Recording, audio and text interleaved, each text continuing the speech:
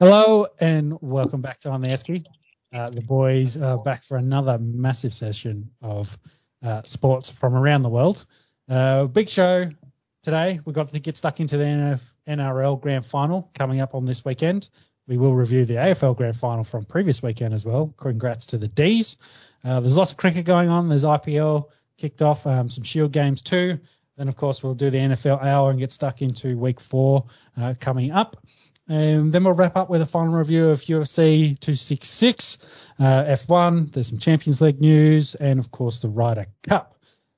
As always, if you enjoy this content, please consider subscribing or following along, leaving us comments of how good or bad our dribble is. And as always, there are timestamps for the various sports throughout, linked below. But I think I'll bring in the boys. Hello, Peps and Monks. How you been doing this week? How's it going? Yeah, not bad, mate. Grand final week for the NRL. We were discussing in the group chat. Possibly. Well, yeah. We'll get to that. Let's not get ahead of ourselves. My money, put the house, the wife and kids on that the NRL Grand Final happens this weekend, and there will be a crowd. I'm not sure the exact capacity just yet. But, yeah, looking forward to that. As you mentioned, IPL's back, and the Melbourne Demons 57-year drought. It was a bit of a blowout in the fourth quarter. We got 3 quarters of good footy, and really excited for all the D's fans around the country that have never witnessed one or had to wait 57 years between drinks. Yeah. Thanks. How's your week been? Oh yeah, no, good. Obviously with the AFL Grand Final over the weekend and leading into the NRL Grand Final this week, it's been pretty good. Caught up in a fair bit of NFL as well. So yeah, ready to get stuck into it. So with that, I think we'll kick off and start with Shout a Beer. Bucks, do you want to go first? Yeah, sure. I'll go first. So I'll keep it quick because we'll talk a little bit more about his fight career later on in the podcast. But I'm going to shout Manny Pacquiao a beer this week. Officially retired this week from professional boxing, and probably shouting him a beer for his newly declared candidacy. Whoa, I'm starting early here, aren't I? You only candidacy. Shout yourself, mate. I might need to. Might need a few beers to loosen the lips. He's going into the 2022 Philippine presidential election. I'll leave it at that. Already holds office in the Philippines as a senator, but yeah, heading for the top job next year. He'll win.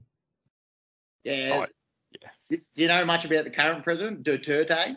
He's essentially the bloke that said if you suspect someone is dealing drugs in your neighbourhood, go put a bullet in them. And it's been some pretty wild things over there in the Philippines. So Wouldn't surprise me if Big Manny Pacquiao comes through with the presidential win. And I think they drink San Miguel's over there is the big beer. So maybe Manny will treat himself to a few San Miguel's. Yeah. Possibly. Pepe, what about you? Yeah, I'm going to bring it back local. I'll shout Blake Taaffe a beer. He probably shouldn't drink it in the next few days, but pending regardless of what happens Sunday night, I'm sure he can have it. He is, of course, a South Sydney fill-in fullback after Latrell got suspended a few weeks ago against the Roosters. Pretty much the rugby league world had come to the conclusion that South could not win this without Latrell. There was big question marks around South as it was. Throughout the season, they got dusted by the Melbourne Storm and by the Penrith Panthers. Lo and behold, without Latrell, that they'll be playing in a grand final Sunday evening. And I think a lot of that has to be credited to Blake Taaffe, the young bloke here. He came in, he played fullback. There was a lot of conjecture. Would, say, Alex Johnston move to fullback and chuck a young bloke on the wing? They said, no, we're backing Taaffe in. And he played like 4 games before this, and he's actually played really, really well. And he'll be playing in a grand final on the weekend. I think it will be his 7th NRL game. So enjoy one. If you win or whether you lose on the weekend, Blake Taaffe definitely deserves a beer.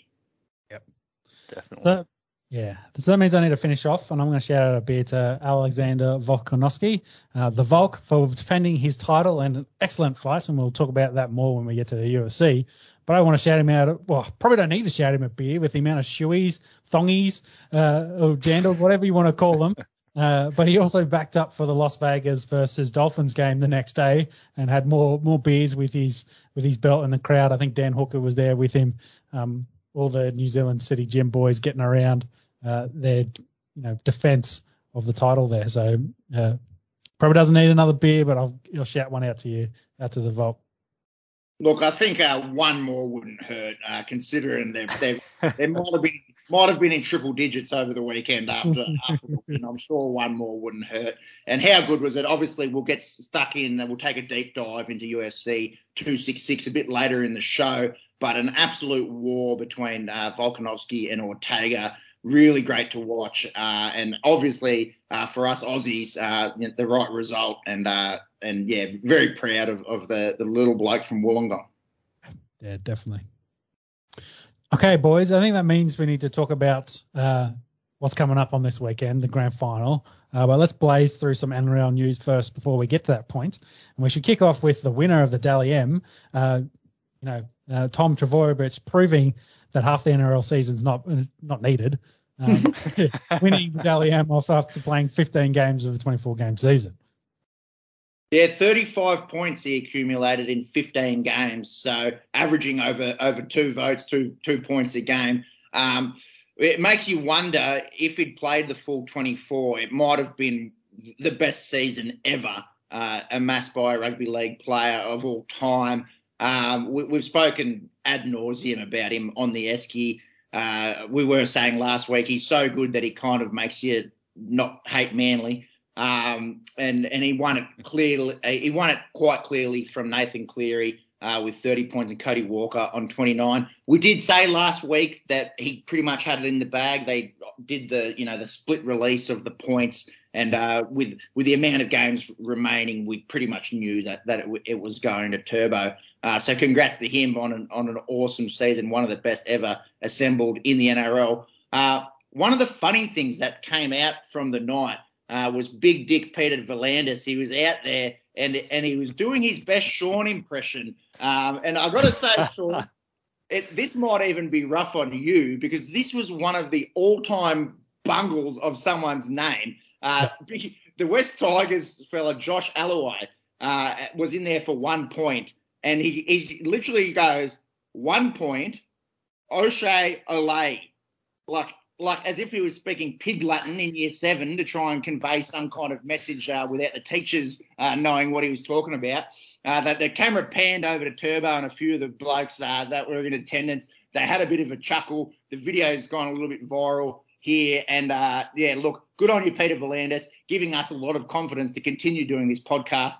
If the big dick boss of the NRL can't string a sentence together, we may as well try anyway. Yeah. So probably the best thing to come out of the night, given Turbo was already going to win the Dally M. Yeah, it was a very dry night, but that was the main moment. And you could see it. Like, as soon as he came up, V'landys pauses because he knows – I think he might have been stitched up here. I reckon someone on the teleprompters fucked him. And he's gone, this is not right. I know it's not right. Fuck it. I'm going to say it. You reckon he got Ron Burgundy, Sean? He's gone 1 vote, O'Shea Olay, go fuck yourself, San Diego, or something like that. Pretty much. Geez, it was hard viewing, and shout out to any of our loyal listeners, Esky Bras, if you will, on the show that have stuck with us and all our name bungles. But check that one out if you haven't seen it. One of the funnier ones getting around ever, I reckon. So good on you, Peter V'landys, and shout out to Josh Alloway, not O'Shea Olay, his pig Latin brother.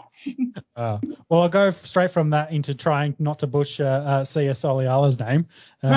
It's not that hard. Yeah. We should mention Big Sia. He has retired after 17 years in playing professional rugby league across Roosters, St. Helens and the Raiders. Total of 336 games, played 12 games for New Zealand and 4 for Samoa.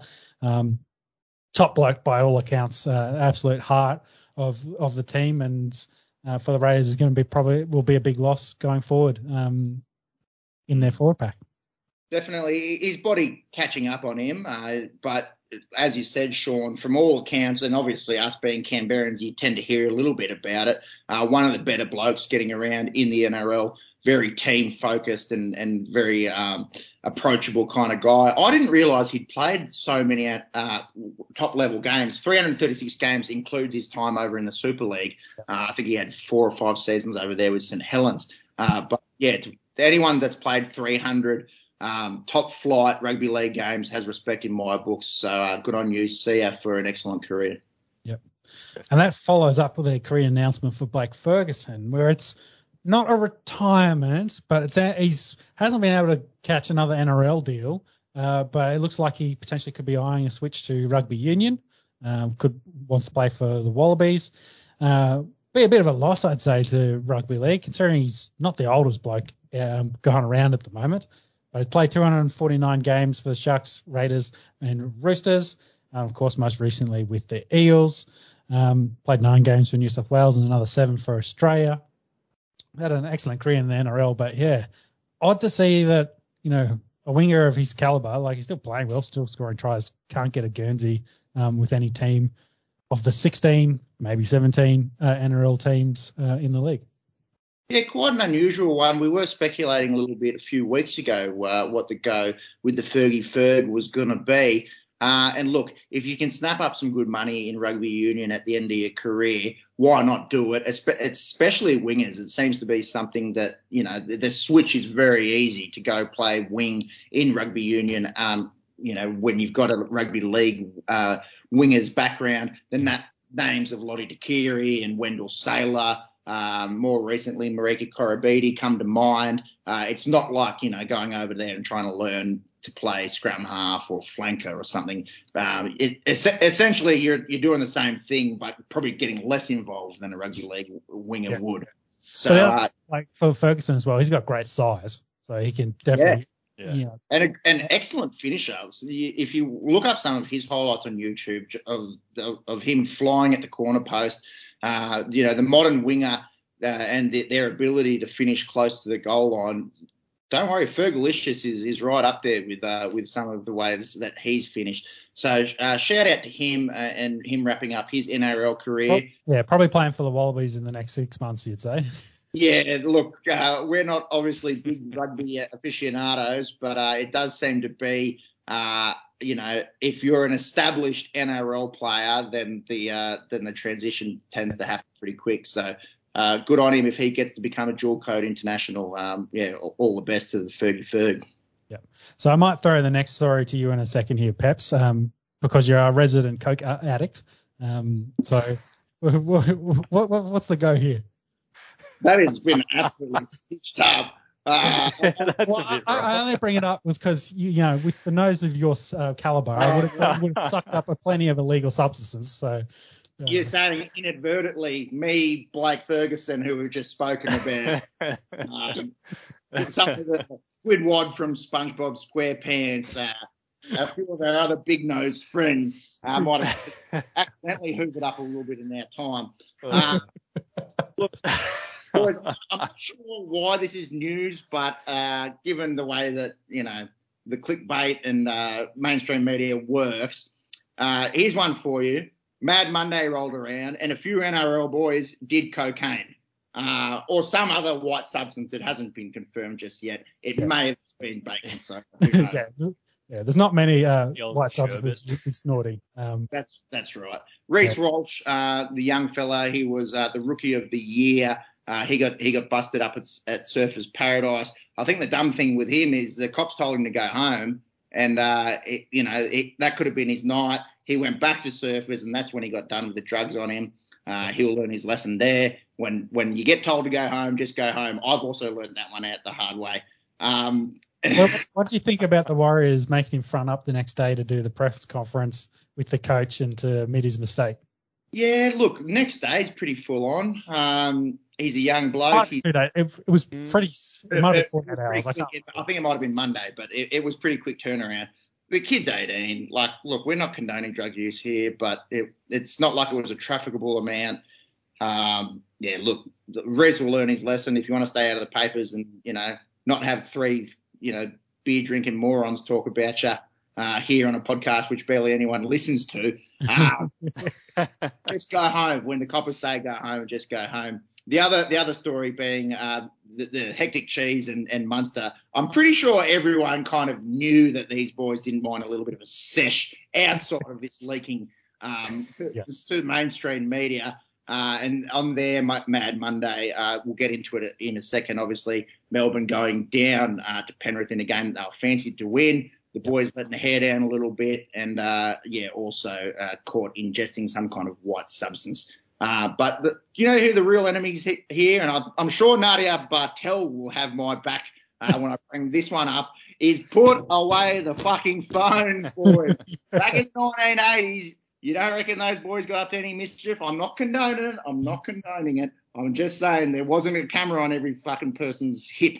And the boys, I reckon, a lot got swept under the rug in those days. So lesson learned might be put the phone away. And Nadia Bartel, she can go have a meeting with the Cheese and Munster, and they can talk about their tactics for next year's Mad Monday. Well, they do join like elite company of the last 2 decades. I can think Dave Taylor, Greg Bird, Carmichael Hunt, Wendell Saylor. It's take it as club. It's a legal substance, but in Australian society, again, not condoning, but pretty common. And then in the NRL, that little echo chamber within Australian society, pretty fucking common. And look, lots of people say, oh, they're role models for kids. They can't be doing this. Well, these people that say that NRL players need to be role models for kids, as far as I'm concerned, they're the ones that have got rocks for brains.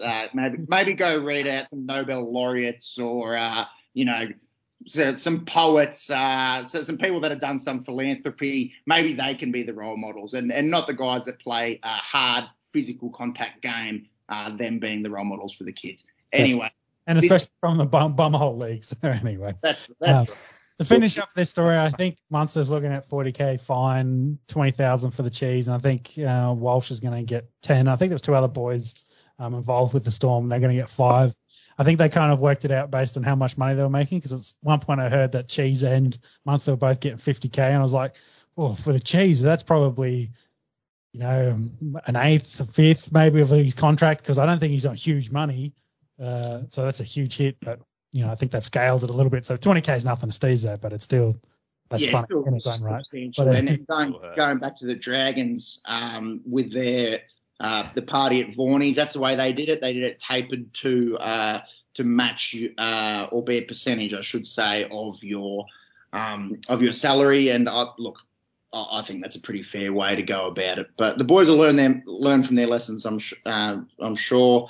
Look, you want to stay out of the media, do the right thing, and don't do drugs for one. But if you are going to go that way, just don't fucking get the camera phones out, boys. Expensive dime bag for those boys. Very expensive bags. Let's talk about some footy then. Right. South Manly and Penrith Melbourne over the weekend. South, of course, getting the win 36-16, and Penrith beating Melbourne 10-6. But this South's game, they kind of got ahead really quickly. They blew them out, and then it was done by halftime. That's why I actually turned it off at halftime. Like, they're done. They're not coming back from here. And went and did some other things. Me being the rugby league tragic that I am, I ended up watching the whole game. But yeah, you are right. It was 22-zip at the half. Cody Walker had a brace early on. He was really good. We did get the feeling that there was something going on with Adam Reynolds. Came out after the game that he's got some kind of groin strain. But Walker took over a lot of the kicking role there, and he got 2 tries to go along with Alex Johnson and Jackson Paulo. And South just controlled everything here. They controlled the completions. They had more ball. They controlled the territory, and they just choked Manly out of this. And look, we got to eat our words. I think all of us tipped Manly in this, didn't we? Wanted to back the dark horse. Wanted to back. You said it before. We enjoyed Tommy Turbo so much. We wanted to see him play in the grand final. South's spoiled that plan, and you can't really look past South as a club as well, an overall team, or what they've got there. But we did. again, it's a team of stars will beat a team with a few superstars. You know, I suppose outside of your Tommy Turbo and DCE and Ruben Garrick has been really good. I think South it showed with a more well-rounded side. I think maybe we probably should have thought back to what happened in that Melbourne game in the first week of the finals, and Manly got dismantled. And Wayne Bennett would have been watching that, licking his lips, taking notes, and South executed a really good game plan. So they go through to the GF, and Manly, no videos have surfaced yet of their Mad Monday, but I'm sure the boys, after the start they had, they were, they didn't win any of their first 4 games. After that, no one really expected too much of them to get to where they did. Commendable effort. Yep. Yeah. So if we then flip the script and look at Penrith and Melbourne, of the 3 good games that happened in NRL this season, we've had 3 of them in the last 3 weeks, and they've all been under 20 points, 18 points scored. Yeah. Game. This was another one, 10-6 in this, a low scoring, defensive battle contest the entire time. This is what we want to see, not the 22-0 at halftime. I have to go talk to my missus now, unfortunately. One, if you're doing that at 9:15 on a Friday night, good luck. I'm not sure how good the conversation will be. And 2, if Big Dick Peter V'landys is after he's finished taking notes on how to pronounce simple names like Josh, maybe he should take some notes on we don't have to tinker with the rules in NRL to try and make it more high scoring for it to be more entertaining. Another low scoring bash 'em up game, which was quite entertaining. I tell you what though, this was probably the worst that Melbourne played all year, and it came out in the game where they couldn't afford to be slightly off. And I think the big losing their guys as well really didn't help, like Welsh and Cheese. Both Welsh and Cheese, Welsh very early. When you lose guys with 10 minutes to go, 20 minutes to go, it's a different story. I think back in Origin, Welch went down, after 6 minutes or something. It's pretty hard, especially in the modern game when you only get 8 interchanges and you're forced to use 2 of them early. So that didn't bode well for Storm fans. Shout out to Nathan Cleary. That kick to Stephen Crichton very early on was really good. 4th tackle, so had to use some vision. Straight out of dummy half, and that was a really nice try. Did fuck my multi for my punters club. I had first try after 8 minutes, which is normally a pretty good bet in defensive battles like this, but this one was pretty quick into it. And then Big Nelson Asafa Solomona, he went through with a big sort of Superman try. That one went back for obstruction, and Brian To'o, coming back from injury, he busted through to go 10-0 up. Pap got one at the end to make it sort of interesting, but Penrith come through with their goal line defence and shocked everyone. We all tipped Melbourne. Nearly, the general consensus was Melbourne had been the best team all year. They won 19 in a row, broke all kinds of records, but they're not going to the big dance. So Penrith Penrith fans will be pretty happy, at least getting a bit of revenge for last year's grand final. Over the Storm in that one. Yep. So I think that means we now need to talk about this grand final, and we mentioned it in the intro. The Queensland has got some cocoa at the moment, and I was checking this before with Monks. I think 4 cases yesterday, 6 today, 22 in total. They've got active at the moment. They've reduced crowds from the 100 to 75%. So Monks, what's the difference in that percentage? Something like 25%. There we go. Yeah, good man. A resident accountant can do simple maths, which is great. Finally got it.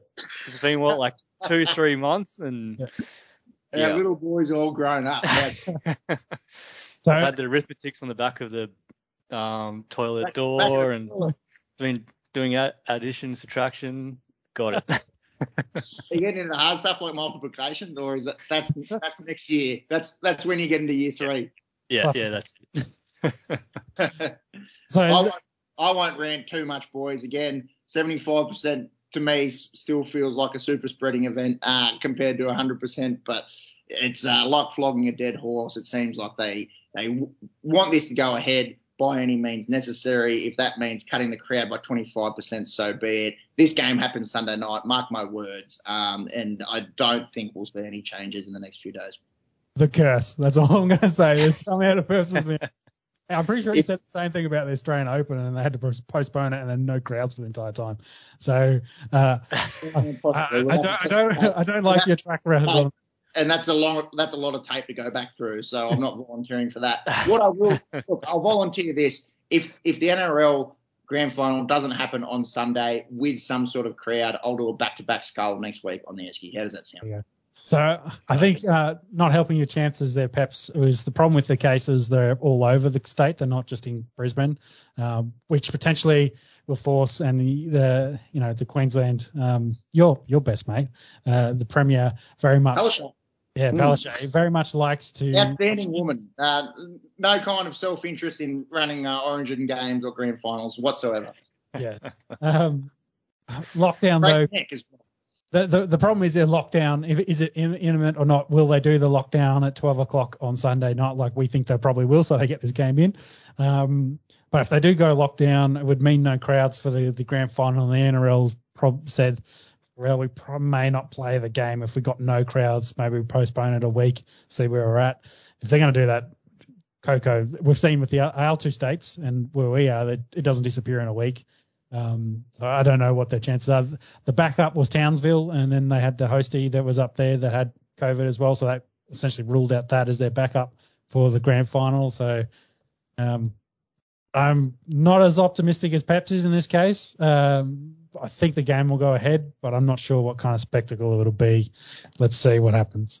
It'll be a great spectacle, and I imagine someone by the name of Danny Widler might have been coming up with these ridiculous headlines this week. Shout out to Danny, managed to wheedle his way into a journalism career for the last 15 years by writing tri-pluckers. He's basically the Adam Scheffler of rugby league, mate. Yeah. No.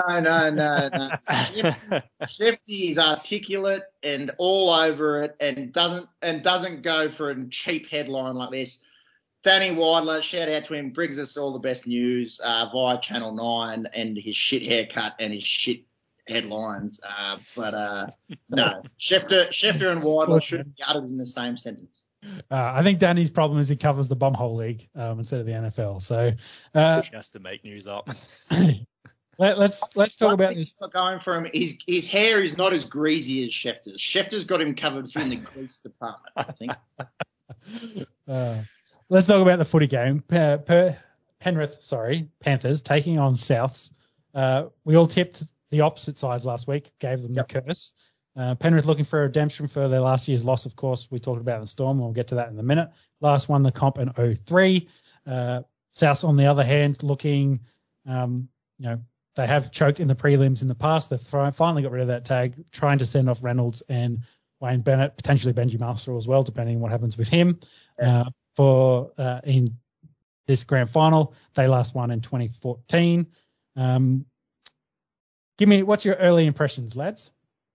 What are your early thoughts? I'll have a crack here, boys. You're seeing two different styles of play, aren't you? South that love to go on the attack. They love to spread it early. They score points. And Penrith, who are just defensively sound, we've seen them in the last two games, nut out really tough, wars in low-scoring games and low-scoring wins against Melbourne and Parramatta. So two quite different styles. There was a bit of mind games been started by Wayne Bennett. What did we see here, lads? I think I missed a bit of this. Yeah, well, you got to remember, and I wanted to bring this up because I think I said that Wayne was the difference in their Souths versus Penrith game when they played 3 weeks ago, I think, from memory. The first round of the finals. Which forced Penrith to go the long way and have to go through Melbourne to make it. Mm-hmm. But I said, Wayne was the difference. They're talking about the blocking plays and how Penrith do this, rada, trying to get the refs on side. He's already started the mind games talking about, well, their trainer's always on the field. He was on the field for 10 or 13 stoppages or some shit like that. Already trying to push that agenda and reignite his little bit of feud with Ivan Cleary. It's great Bennett tactic where he makes the focus especially on him and less on the team. So they're all talking about Wayne and not about what Souths are doing. And they're all talking about the shit I just mentioned. And then they have to go to Ivan and ask questions. That makes Ivan annoyed and pissed off. And then he starts getting in his head, living rent-free. And we saw it where Souths just were different. They played a better game plan than Penrith. Penrith were unprepared. That's what I'm going to say. I don't think they had the right game plan going into that game, and they ended up losing in a close battle. So, yeah. Is Wayne going to be the difference in the grand final? Not sure. He is the GOAT. Yeah, I think we kind of talked about in the past. To take in, I think it's his 10th grand final now that he's taken the club to. Yeah, unbelievable. He's got the record that speaks for itself. The one thing, I think I said it to James, and I'll flick to you in a second, Marks, for your thoughts. I said it to James earlier. My thoughts, I said it last year, I thought Penrith were going to choke and they were going to get smashed by Storm in the grand final. And for 60 minutes of that was the case before Penrith roared back in and made the game closer, but they still got pumped. My thoughts on that was I thought they needed to lose that grand final so then when they came back this year, they'd win it because they needed to go through that experience to learn that, we need to this is how we need to learn to beat Melbourne. This is how they play in this massive game like this. Cleary needs to learn how to win big football games. He did that through Origin. So I think they're prime position. My concern, though, and I think I still tipped them, my concern, though, is did they play that game last week? Have they played their grand final and with Wayne and the other stuff in it? Are they going to just miss it? And, I don't want to say they're going to choke again, but they're going to come up with a red-hot Souths team and Souths, I think this game's probably finish 12-6. That's where I think this game will finish. The unders? Yeah, definitely unders. 18 points. I think it'll be close, hard-fought battle. And I'm going to give a slight edge to South, though I picked Penrith. I think yeah, same. I think, going back to the mind games, I think during the week, Cleary said that if Bennett keeps on talking about all of this stuff with the trainers and with the blocking and all that sort of stuff, then Ivan's of the opinion that he's in Bennett's head now. Like Bennett's getting frustrated about how Panthers are playing the game and all that sort of stuff. So whether that was just some sort of face for the public, that Cleary's trying to be confident, hard to say. Obviously, like we talked about a second ago, different styles of footy. South very attacking, Penrith's more defensive. I think for me, I've gone Panthers. I think they went through a war last week, so how they recover with their week leading into the grand final will be huge. For South, for me, yes, they beat Manly, but then they beat Manly, like we're saying, like a team of stars versus a team of a couple of players. So I don't know how much confidence you can put into that. Not taking anything away from Manly. They had a great season to get to where they were. But yeah, I think Panthers should have the edge. I think, like you're saying, the games they've played this season, the loss last year has just probably just given them the experience they need, and hopefully understanding from playing the Souths earlier on this season, they know what they need to do. Yep. Yeah, I could definitely see that sentiment. Some final notes in this. Pango Jr. did rule himself out with a knee injury. Potentially he could have been right for the game and played, but he might have been only 80%.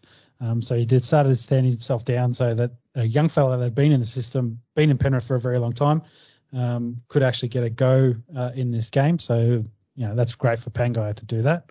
Yeah, don't want to brush over that. Like, obviously, TPJ coming across from Brisbane, he's off the Dogs next year, and he's helped them get to a grand final. But it does seem like this knee was kind of 50-50, and it seems like he said, no, look, rather than, trying to put all your effort in getting me right, let's give the cap to Spencer Linau, who's been in the system for a long time. Didn't want to brush over that. Shout out to Pangai Jr. And I think he'll still get, ringed or doesn't he from playing with the side, but won't be in the 17 on the weekend. Yep. And the final notes was Dylan Edwards has been in a mood boot all week, but he looks like he'll be fine to play. And of course, Adam Reynolds, as mentioned, has groin tenderness, but also expected to play. Monks, to finish us off on this, do you have some odds? Oh, yes, I do. So Penrith are ahead in the head-to-head. Their favourites are $1.68. Rabbitohs are sitting out at $2.25. We have got a line of 3.5, so very close game, and over-unders is 37. Yeah, quite low there, isn't it? So the bookies are thinking the same way we are. Grand finals tend to be a little bit lower scoring.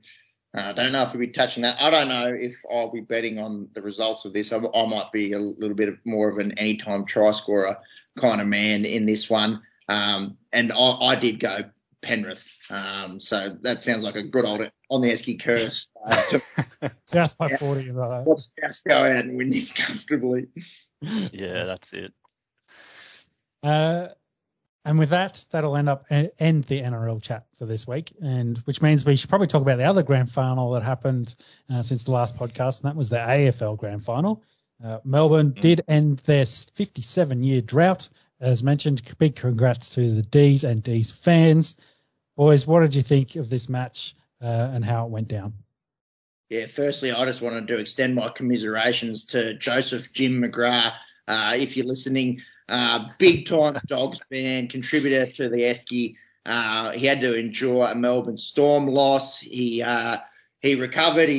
After that game, obviously going straight into the AFL Grand Final. He said, "Okay, this is the big one for me.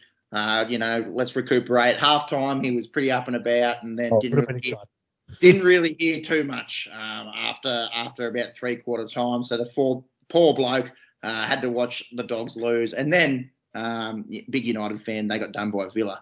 I'll tell you what, for the neutral viewers, this game had it all until the end of the third quarter. It was absolutely back and forth. The first quarter just belonged to Melbourne. The second quarter belonged to the Dogs. I think, what was it, a 8-point lead at the half. The game was really set up, and we saw that enticing battle of the two best midfields going at it. In your Petrarcas and your Olivers and your Gawn up against your English and McRae and Bontempelli. That midfield battle was unreal. Caleb Daniel got a bunch of footy for the Dogs early on. I think he had 26 at half time, something like that, from the little half back from the Dogs. And then the third quarter continued that even Stevens kind of back and forth. I think it was right at the midpoint of the third quarter. Further back than that, I think maybe with about 8 minutes to go in that third quarter, and Melbourne went bang, bang, bang and got a 3-goal lead going into three-quarter time. My thoughts were, it looked like the Bulldogs were dominating general play. Like they were controlling a bit more than Melbourne did. But as soon as the Dogs scored, the counter-attack out of the clearances for Melbourne, that get it straight back. And then, like you said, they got it straight back, and then they got another one and another one straight after it, and they hit. And then they just got on a roll where they were just smoking them out of the middle. And then, the Dogs couldn't come back from that. And they scored 100 points in the second half. Unbelievable. So I think the Bulldogs, what was it, like 7? Oh, no, they were 1-1, weren't they? There was, Like you said, it was like ruck tap, clearance, mark inside 50, goal, and just repeat throughout the whole fourth quarter and the back end of the third. It was like watching two different games, quite frankly. Would have been really hard viewing for poor Dogs fans. At least for the neutral viewer, you kind of go, oh, well, they had 2016. They'd broken their drought a few years ago. They've been a really good side over the last few years under Bevo, and they're not going away anywhere. They've still got a really good list. For me, I think it was you tipped the Dogs, was it, Sean? And me and Monks went Melbourne. Look, at halftime, it was anyone's game. For a fan of footy that wasn't really invested in either side, very happy to see a team break a drought of 57 years. We spoke about it last week with, granddads and grandmas around the country that might have seen a win as a young pup, and then for them to be able to experience that with their family, the sons and daughters, the grandchildren that had never seen them win a flag, that would have been pretty special. I imagine there would have been a few tears and a few beers around the country amongst the D's fans. Let's talk about the players. Christian Petrarca won the Norm Smith. He had 39 possessions and 2 goals. He was unbelievable. So I wanted to mention it there as well, because you said it as well. The clearances where they'd get the tap and then they'd get the ball straight away from that clearance and put it inside the 50. Man enabling a lot of those was Petrarca. He'd be getting those. He was all about it, clearing it out of the centre of the end and pushing it straight inside the 50 to set up quick goals. Like, it was very impressive. Yeah, and very deserving of that Norm Smith, involved in everything in the second half. Bailey Fritsch got a lot of it up front. He had 6 goals in a grand final. Not too many people have done that. So shout out to the young, Macca's best mate, essentially, Melbourne, privately educated. I think his words were, "Daddy has money," kind of look about him. But I tell you what, money is him taking a mark inside 50 and kicking a goal. Can't take anything away from him. He's been very good. And a shout out to Bontempelli and Treloar, who are both very good in a losing side. Treloar, it was well documented at the start of the year, the whole, the farce that happened essentially at Collingwood and him being unwanted and all kinds of media attention. For him to go over to the Dogs and have immediate impact and show what kind of quality player he was in a grand final, albeit in a losing side, it was good to see. Yeah, well, that second quarter where they were down significantly to start the second quarter, and he two goals from him really turned them around to give him the juice, and then Bont come in and they really kind of pushed that, and they got the lead at the half time. You thought they were going to carry it on. They're playing really well in that third quarter, and then I don't know, the switch went on for the D's and they just killed them. I think as well, someone that we haven't mentioned is Max Gawn, the Melbourne captain. If you're giving Petrarca first use of it or giving Oliver first use of it, a lot of that came down to the stalwart, the club captain, Big Maxi, getting the taps. Obviously, me as a park footy ruckman, big fan of Maxi on and off the field, and he was well involved in getting them the win. And from what I can tell, quite involved in the post-win celebrations. A few videos have come out. Unlike the NRL, in which they tend to incriminate themselves, there was just them on a dance floor consuming some legal substances and having a good time, partying as you would if you'd won a first flag in 57 years. Any final thoughts on the AFL Grand Final? Overall, great season, competitive. It was great to see. The D's they didn't come from nowhere, but they came from and weren't very much expected to win a grand final this year. So no, not expected to. But everyone knew that the list was there. Obviously, made the finals a few years back, and then had kind of sort of dropped off.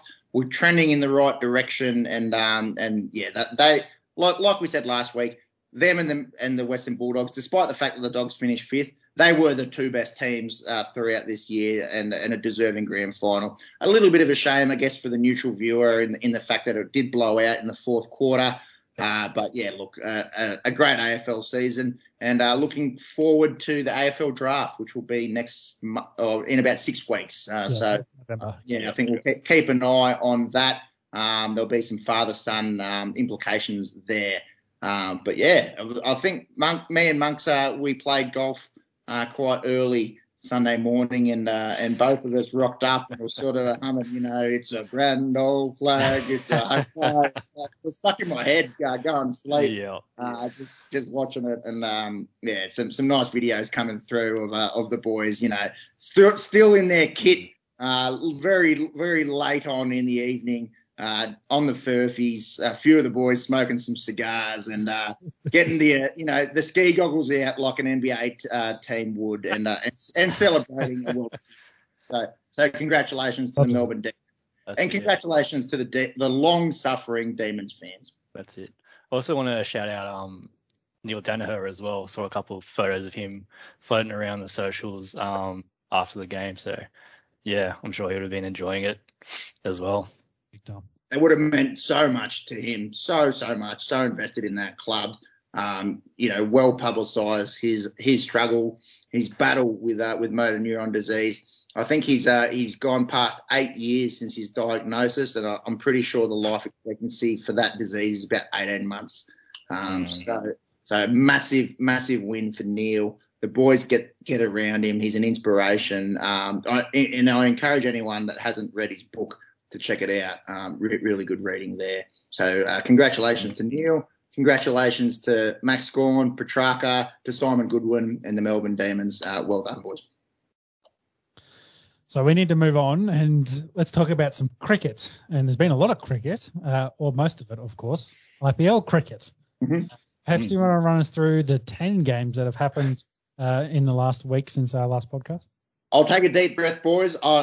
They're doing a lot of double headers. They're trying to get through this schedule quite quickly. So rather than going, taking an in-depth look at each game, we'll just go through the results quite quickly, highlight any players that did well. So going back to our last pod, match 34, we had the Knight Riders take on the Mumbai Indians. They came away with a win there. Sunil Narine, man of the match. He actually was man of the match in 2 of the games over the last week.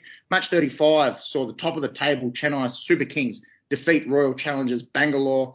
Virat Kohli had 53 there, and Devdutt Padikkal 70. Dwayne Bravo 3 for 24 and a man of the match there. Match 36, we saw the Delhi Capitals, who we will be speaking to on Saturday. They had us in the first iteration of the IPL. So check that out if you want to see us talking to the Delhi Capitals Saturday night. They got the win over the Rajasthan Royals. Shreyas Iyer 43 and a man of the match in that one. Match 37 saw Monkeys Punjab Kings get a win against the Sunrisers Hyderabad. Jason Holder, man of the match in a low-scoring, bit of a snooze fest game in that one. The 38th match saw the Chennai Super Kings get another win against Kolkata Knight Riders. Ravi Jadeja, the man they call Jadu, man of the match in that one. Match 39, Royal Challengers Bangalore got a win against Mumbai Indians. Kohli got 50 again, and our boy Glenn Maxwell 56 and a man of the match in that one.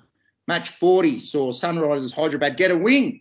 They're only their second win of the IPL season against the Rajasthan Royals, the boys in pink.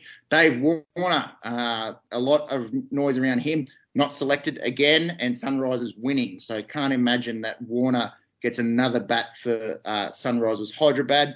Jason Roy, 60 and a man of the match in that one. Sanju Samson, 82 in a losing side for the Rajasthan Royals. And then on the home stretch, Kolkata Knight Riders had a win against our Delhi Capitals. Good to see Steve Smith out there, 39 opening for Delhi, but Sunil Narine, that man that I mentioned before, 2 for 18 and a man of the match.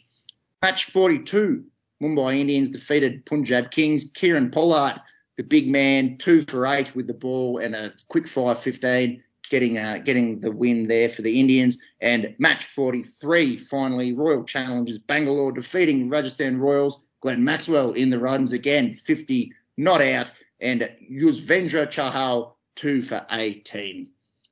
Thanks for sticking with us, boys. That was a lot to get through and a lot to get through quickly. I think the more interesting thing to talk about is the table. Monks, if you wouldn't mind bringing that up. Sunrisers Hyderabad, they've only had 2 wins, I believe.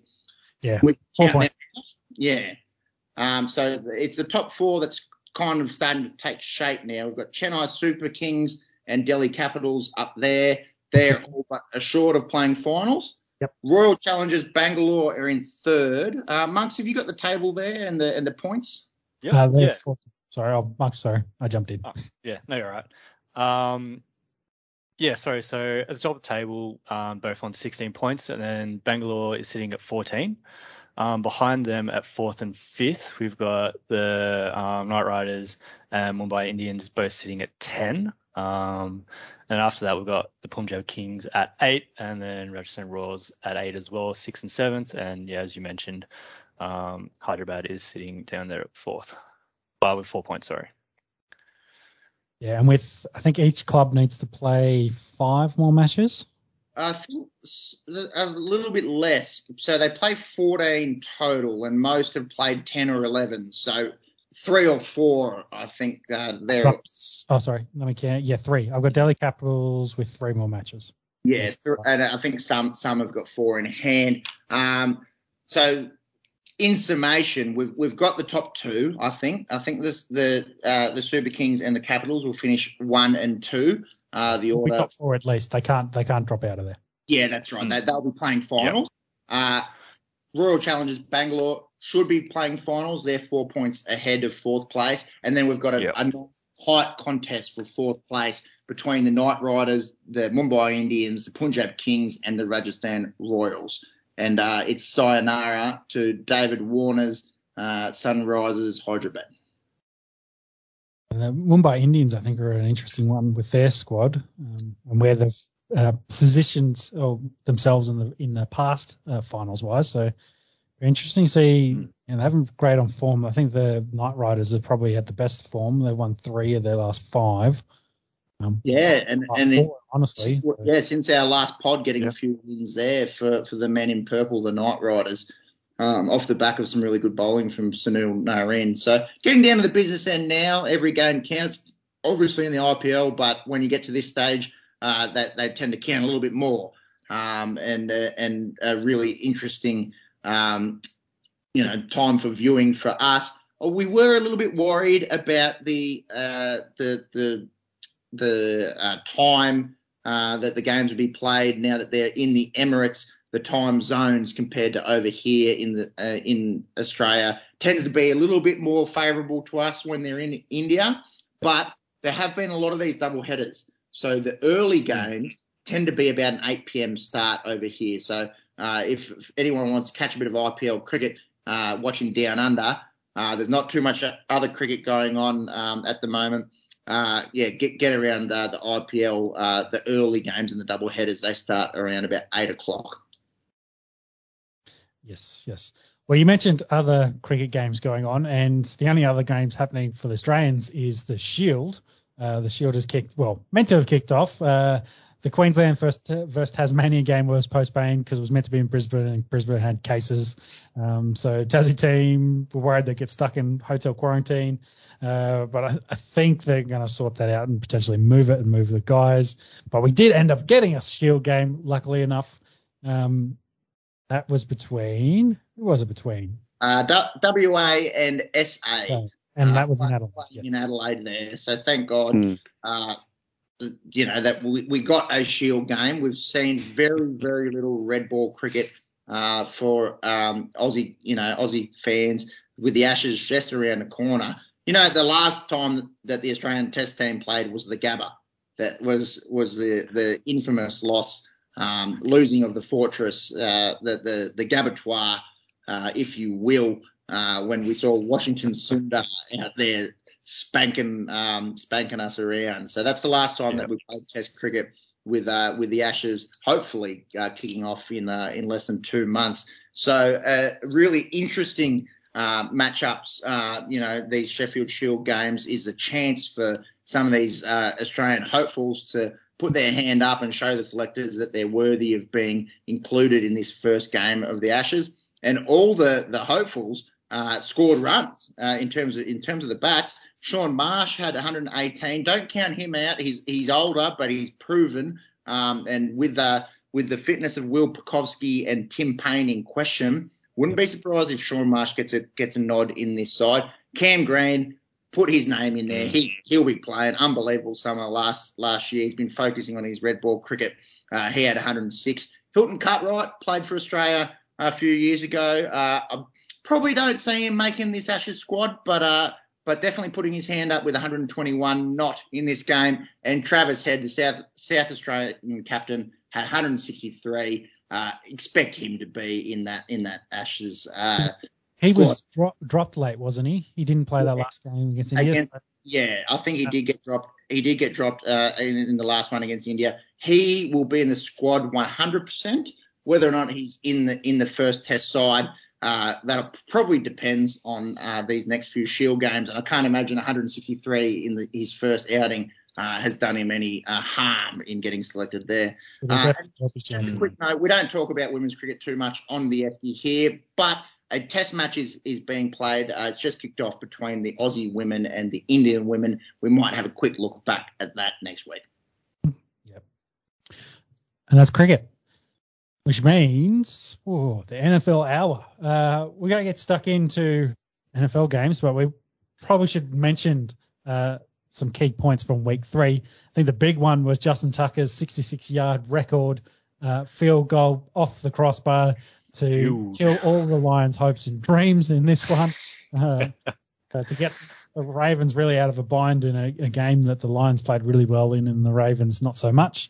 But Justin Tucker, elite leg. I think he's kicked 40 field goals consecutive in fourth quarter game in the fourth quarter. Like elite as a kicker in the NFL. We like to talk about GOATs on the Esky, and this bloke is quickly putting his hand up to become one of the greatest kickers of all time.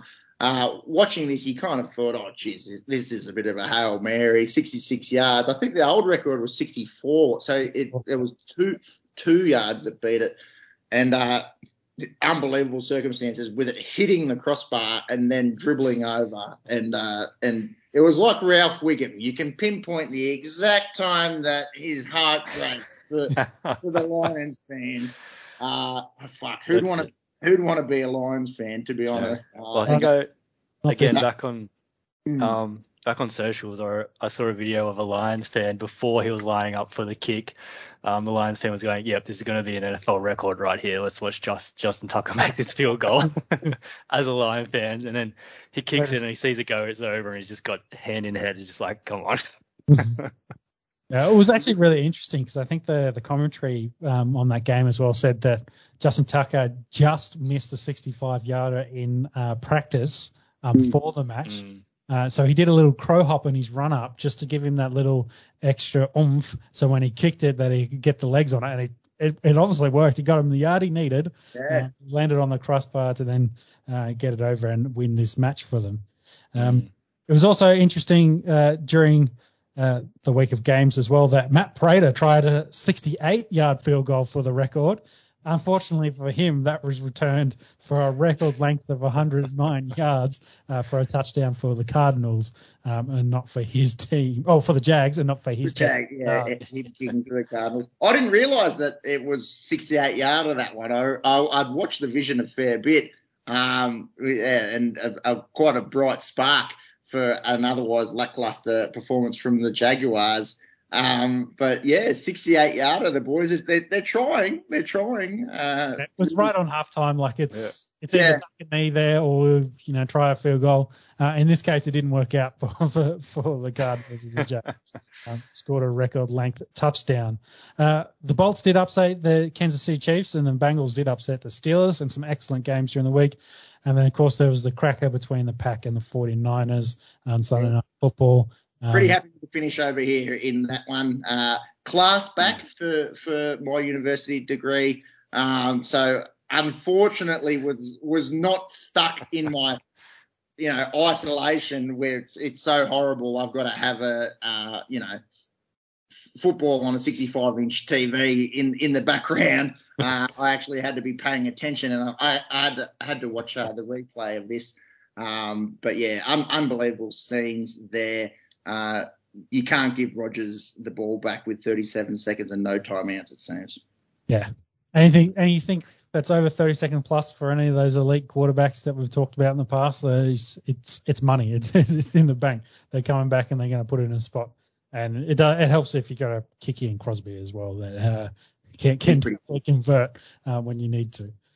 Did you see when Rodgers spiked the ball and they got it within, without the game clock expiring, and he did a big let's go. He was that confident in Mason Crosby coming out and kicking the field goal that he was pumped up just to spike the ball. Yeah. And for all those haters that thought he wasn't invested in Green Bay football this year, he's definitely invested. He cares about his teammates. He cares about winning. That's for sure. Yeah, he just doesn't care about the front office. That's right. Our good mate, Gutekunst. So there's a few games in overtime as well, as I think it's in their contract for the Raiders. Every home game for them has to go to overtime. So they went to overtime against the Finns. Another excellent game. But with that, let's talk about upcoming. Let's preview round 4. Thursday night football tomorrow for us is Jacksonville taking on Cincinnati, the battle of the number 1 picks, as you will. Football Jesus taking on Joe Burrow. Yeah. What do you boys think of this? Jags offense, not the worst. They turn the ball over. Trevor's definitely turned the ball over. I think he's 2 and Wilson's 1 at the moment for intercepts for quarterbacks. You might have to double check that fact on me, but I don't think they've been doing overly good. The defense is pretty ordinary. Bengals, on the other hand, they look like they've got a pretty good offense going over there. And the defense is doing just enough to keep them in games as well. Only allowing 48 points and has got 10 sacks so far with 4 takeaways. That always helps. It does help when you take on Bambi at quarterback in Ben Roethlisberger. I'm not sure if you saw him fall over with no one within 10 yards of trying to throw a pass. But did see that. Poor Big Ben. He's won 2 Super Bowls, but he's just at that stage of his career where it's kind of, it's a twilight zone. Let's be honest. And I think he probably plays out this year. Mason Rudolph hasn't shown too much. If they drafted a quarterback, it might be a completely different story there in the Steel City. Alas, we do need to give our thoughts on Thursday night football. I was thinking, boys, it was kind of like last week with Carolina and Houston. Do I really care that much? And you know what? I do. Since Cincinnati are 2-1, they're surprising a few teams, a really good opportunity to go 3-1, which no one would have saw that coming. And you've got Trevor Lawrence, a bloke that's not used to losing ever, and now he's lost 3 games in a row. Can he reduce these turnovers? I think if they don't turn the ball over, the offense isn't that bad. Their offense isn't that bad. It is in Cincinnati, and for mine, I've got to go the Bengals here. I think that's a big advantage. And this connection between Joe Burrow and Jamar Chase, I think they've got 4 touchdown catches for Chase already. He had 2 last week against Pittsburgh. Good to see the former LSU teammates hooking up there. I think the Bengals win this one. Yeah. To echo your sentiments there, Trevor Lawrence and Joe Burrow, if they continue their form and the way they're progressing, you could be talking about, is this Aaron Rodgers, the first of the Aaron Rodgers versus Tom Brady battle, or Peyton Manning? Yeah. Exactly. Is this their first in a long series of epic battles? So for that reason, I think it's worth tuning in and watching. But like you, I've also picked Cincinnati. I just don't think they've progressed as a team overall from where they were as the cellar dwellers to now that they're improving in that division. Steelers probably the worst team in that division, unfortunately for them. Yeah, and who saw that coming, really? I think everyone... Who saw the Chiefs being the worst team in the AFC West? But anyway. True. It's early days. It's early days. That's my point. But I've picked Cincinnati, Marks. Yeah. So I think it'll be a good game for Thursday night footy.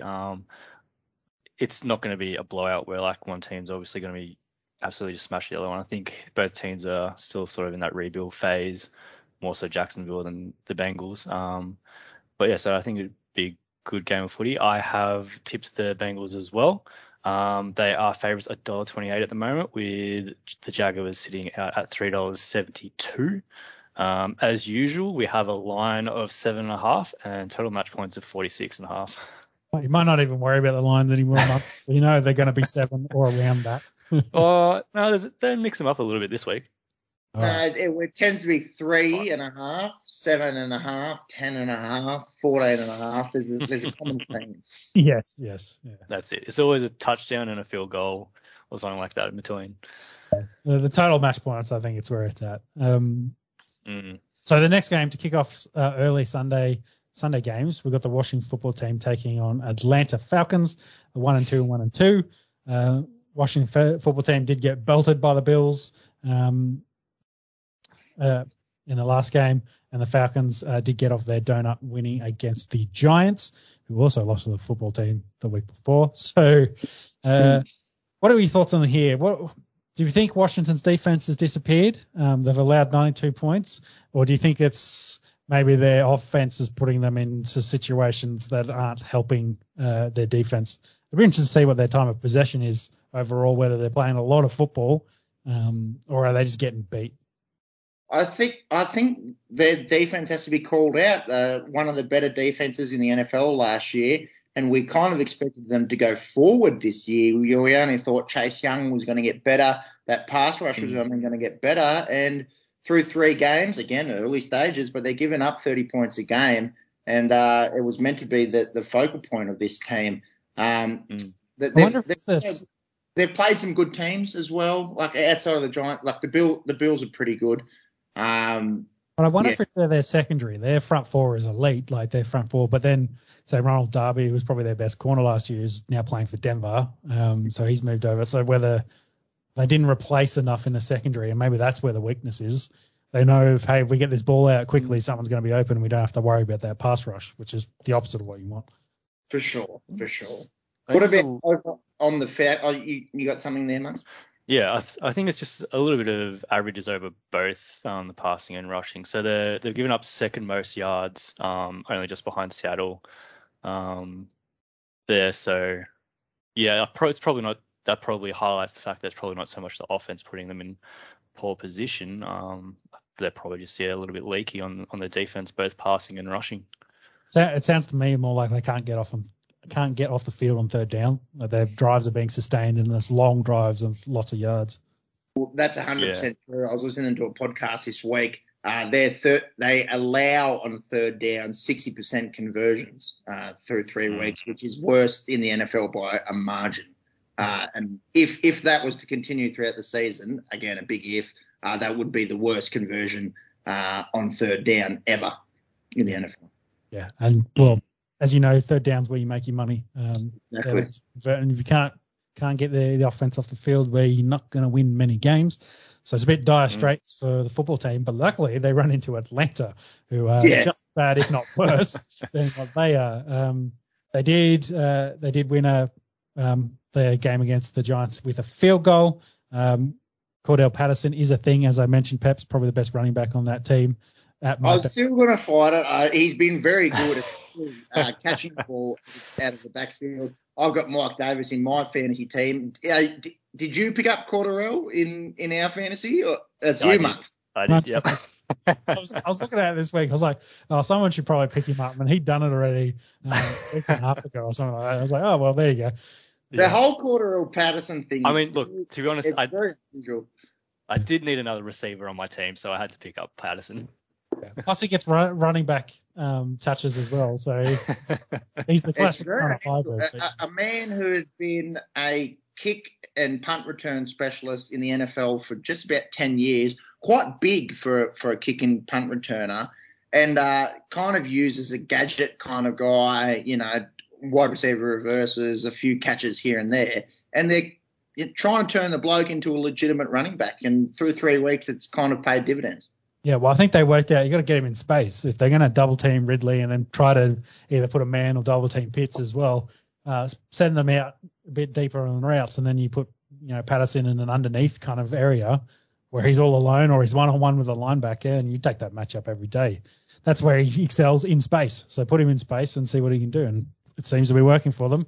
And that's a great point that you make there, Sean, because Pitts has been relatively quiet and Calvin Ridley has been relatively quiet. So, obviously the secondary gravitating towards these guys, and that's opening up that underneath for Cordell. It'll be interesting to see if that continues throughout the season. In this game, we don't want to dwell on it too long, I don't think, boys. Yeah, we talked about it enough. What do we reckon? I've gone Atlanta. I think I'm not seeing too much out of Washington.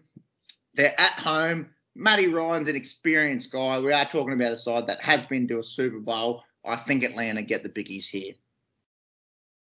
I'm pretty sure. Yeah, I went Washington. I picked the football team. I just think overall their defense is better. The Falcons' defense is so. They've got better. They've got more talent, I reckon, on their roster than the Falcons do.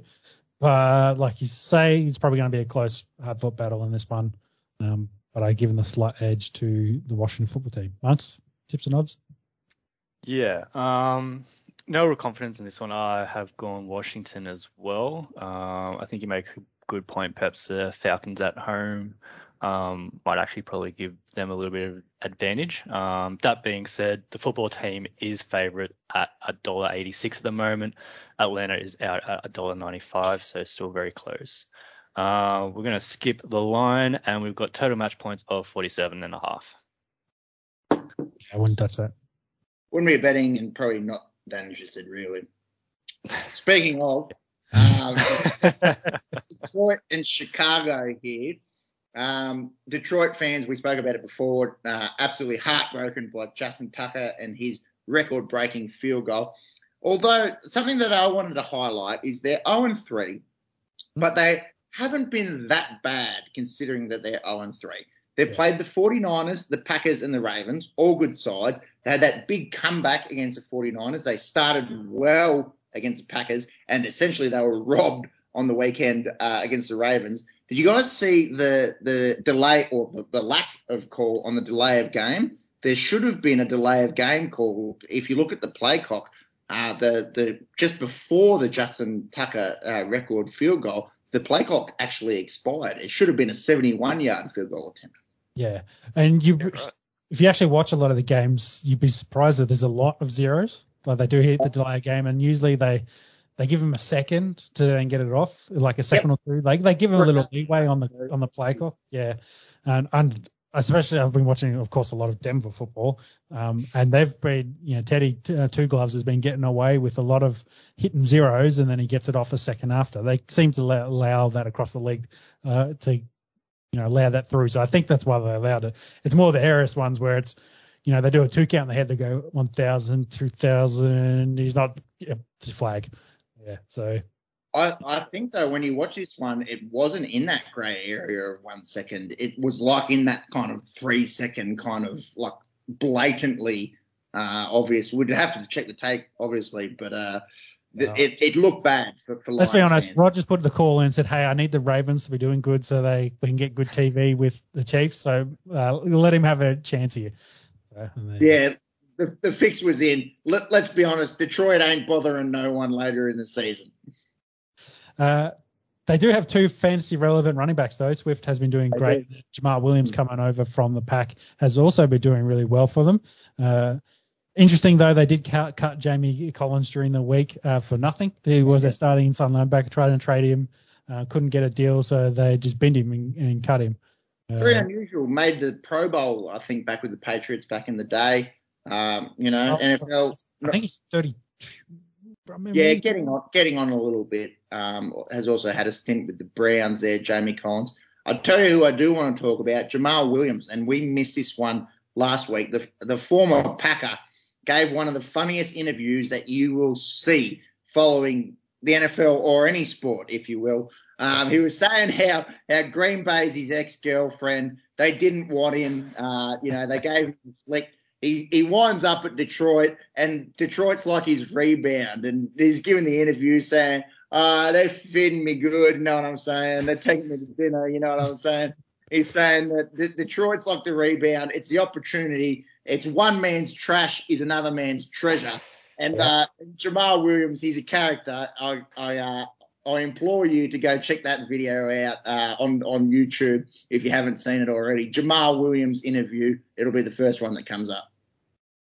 So then if we flip over and talk about the Bears, they were bad. They got 47 yards of total offense last week, which was less than Justin Tucker got on that field goal we just mentioned before. Yes. I think considerable. Yeah. And I think I mentioned it as well that I don't like Justin Fields' chances. He's probably going to be running for his life. Did get sacked 9 times in this one. He picked that one. Yeah, he's banged up. Andy Dalton's banged up. I think Nick Foles is also banged up. They're trying to work out who's going to be quarterback. I think Dalton did practice today, so he's looking likely he's going to be their quarterback in this one. don't think it matters. I've actually picked Detroit in this, even though they're 0-3. I think they're going to beat Chicago. You bastard. This was my upset, my one of the week. I've gone Detroit here too. Chicago have not shown much, especially last week. That offensive line is horrendous. And the defense, Chicago, they pride themselves on a defense. They've been pretty ordinary of late. So I've gone Detroit here. Not very confident, but I don't mind it as a bit of sneaky value. Yeah. Tips and odds, Max? Interesting. I'm not going to put the curse on the Lions, so you guys might be all right this week. I have gone the Bears. Again, no real confidence on this side of the ball either. They are heading into the matchup favourites at $1.63. The Lions are out at $2.30 at the moment, and we've got a line of 42. So that means we now need to talk about Tennessee taking on the New York Jets.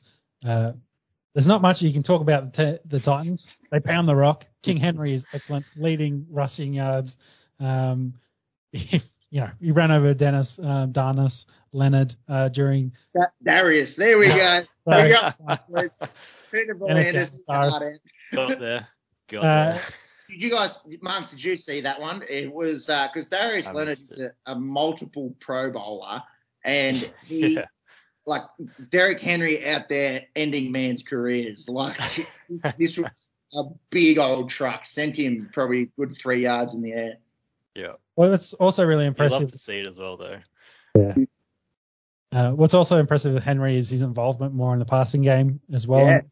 Yeah. And we've already been tracking his catches. I think he was at 9 last week. He's now up to 12. Had 19 all of last season, so it looks like he will easily eclipse that. What's also interesting, Tannehill doesn't like to slide. Him and Danny Dimes, also another one that's been running a bunch. Got 56 rushing yards. But we have to monitor the health of A.J. Brown. Especially my fantasy team that took him in the second round, and he's given me absolute peanuts so far. He's a physical specimen, a former Ole Miss teammate of DK Metcalf, and he's cut from the same cloth. But he's got this hamstring issue. I'm pretty sure I told you that, they signed Julio Jones. They've got A.J. Brown. It's purely so they can establish the run. They send them deep, and then we'll be all right. We'll pound them. That's all they're there. They're deep boys. Mind you, Julio has been quite good for any fantasy owners of Julio. He's getting a few catches. He's already found the end zone, I think, twice. On the other side of the ball, we've got the New York Jets coming into town. They have been dreadful. They have scored 20 points on the season. They've got Corey Davis, who is a former Titan and also a Peps fantasy player. He's been riding the pine, but I'd like to see him do a little bit here. I imagine that the Titans are pretty short favourites here. And look, we talk about Detroit fans. Who would want to be a Detroit fan? Who would want to be a New York Jets fan? Well, yeah, the Jets and Giants are both 0-3, so I think there's a lot of Buffalo Bills fans currently. I just want to shout out the Jets were shut out last week by Denver. And It's interesting. In the last 2 decades, I think Denver's had 4 shutouts and 3 of them against the Jets. So, yeah, a bit of a bogey there. Fun trivia. I also want to mention Corey Davis. He was asked at a press conference today whether the Titans even considered offering him a contract, and his answer was no, sir. So I don't think there's any love lost there. He'll be out there to try and prove himself. Look, I don't think it'll be enough to turn this game. Again, expect a lot of action from the King Henry, but I think the Titans do this pretty comfortably. Yeah, I agree. Nice. Yeah, I've gone Titans as well. They are favourites heading into the match. $1.28 with Jets out at $3.72. That's pretty short for the NFL. Yeah. NFL is one for NFL. That's short. Pretty much. Yeah, it is. Total match points of 44.5. Line for this one is 7. So that's interesting. I'd be very interested in taking that. Yeah. I'm going to go for a quick loo break. Can you take us away with Cleveland and Minnesota, please? I'll be back in a second. Can do. And we'll start with Minnesota because Kirk Cousins has been playing pretty lights out. Almost got 1,000 yards on the season, 8 touchdowns, no interceptions.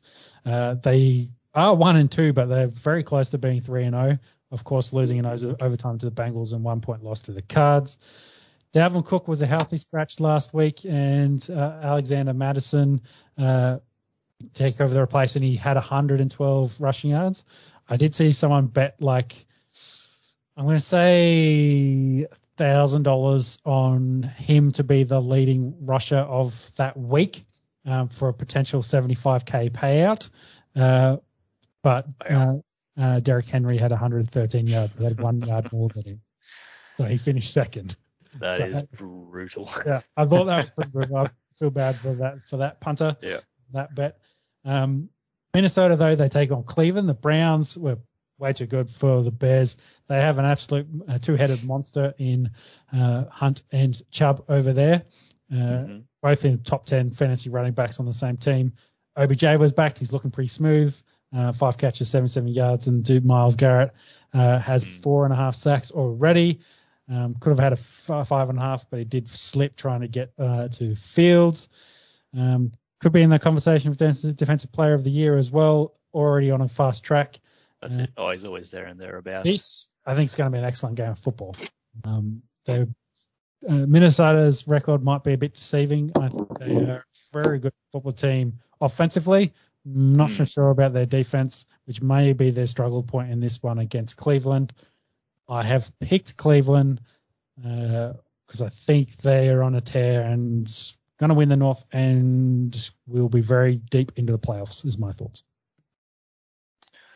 Yeah, Minnesota, a bit interesting losing to Cincinnati week 1, Arizona. Yeah, I like we've gone Cleveland too, but I'm not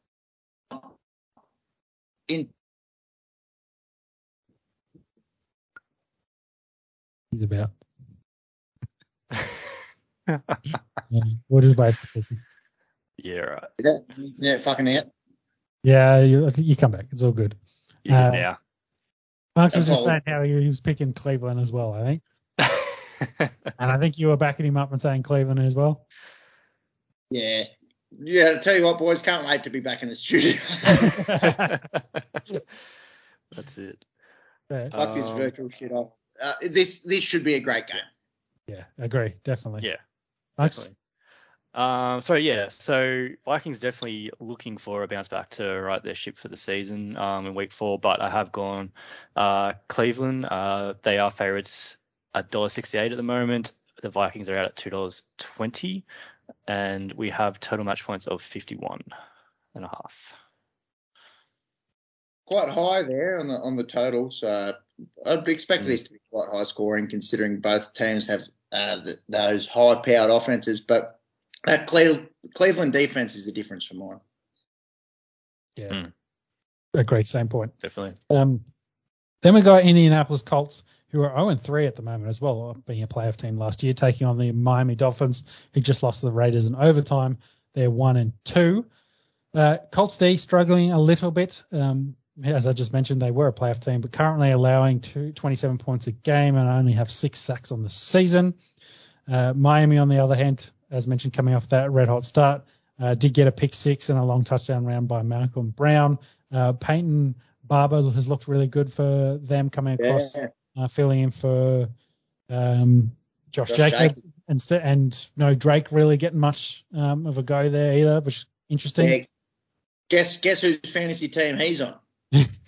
I thought Josh Jacobs, Kenyon Drake, he was lights out for Arizona a few years ago, and it was all Peyton Barber. So, yeah, listen to me. Take what I say with the NFL with a grain of salt. Yeah, especially his fantasy football news.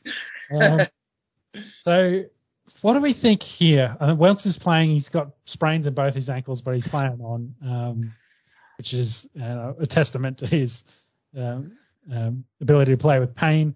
On the other side, Jacob Brissett is going to keep playing for them. He did play. He started off a bit. They started off really well, then had a really lull period against the Raiders for whatever reason, but then came back strong in that fourth to push the overtime, to get the touchdown, to get the 2-point conversion. But of course, they did lose in overtime to the Raiders. What are you guys thinking in this one? I actually think I might have gone an upset here. I hope someone did because I tipped Miami, but I really wanted to go the Colts. It was maybe the home field advantage at Hard Rock Stadium for mine, but there's no reason why Indianapolis can't go out there and beat Miami, a tourless Miami. And not to take anything away from Jacoby Brissett, he wasn't bad last week, but I think Carson Wentz is a better quarterback, even if he is a bit banged up. Sean, did you go the Colts? I did pick the Colts, and I also got to remember this is a bit of a revenge game for Jacob too, because I was going to mention that, yeah. Because I think he backed up Philip Rivers last year, and then they didn't re-sign him and brought Wentz in. I think that's the history for their quarterback situation. But even with that, I don't know. I think the Colts need to get off their donut, and I potentially see it being against Miami this week. Yeah, no, I like this matchup for the Colts as well. I have gone them for the upset. So that being said, they are the underdogs at $2.14. Dolphins are at $1.71, so still a very close matchup. And we've got a total match points of 42.5. Yeah, low scoring. Don't mind that. Yeah, well, I think they both can score points. So then we move into Carolina taking on Dallas. Carolina being 3-0, one of the few teams having a great start to the season, and Dallas 2-1 after dismantling the Eagles on Monday Night Football. It was very much, a Dak, Zeke, Tony Pollard pitched in. It was a bit of a show of the offense of what they're capable over there. They had 41 rushing attempts. Dak did what he needed to do, and really converted. Dallas on the flip side, they played pretty well. But they were playing Texans, weren't they? They played pretty well, but they were playing Texans. Yeah, Carolina. You said Dallas, but Carolina. Yes, on Thursday. They played the Texans, and they pretty much commanded that game, especially in the second half. CMC had the hamstring injury. It seems like he won't be good to go this week. That man, Chuba Hubbard. I think it's true. I think they say Chuba, but I want to say Chuba Hubbard. He'll be the starting running back for the Panthers. We see a really nice matchup between this stout Panthers defense that's given up 30 points against this high-powered Dallas offense that's scored 90 points. The Panthers are a bit like Denver for me, and we'll get to Denver in a second, in that they've played the Jets, the Texans, and the Saints aren't bad, but two of those teams aren't great. So perhaps that this stout defense might be a function of not playing a really good team just yet. This one is in Dallas, and I have gone Dallas here. Yeah, I've gone Dallas as well. I think they're starting to hit their strides a bit. Dak's back. He's in the rhythm, playing at home. I do like to turn it on, especially playing at home. So I've gone them, Mr. Monkey. Yep. I've gone Dallas at home as well. As you mentioned, Carolina's strength of schedule so far hasn't been all that great. Obviously, winning to the Saints means something for them, but the other two games don't really show, I guess, what they're fully capable of against a team like the Cowboys.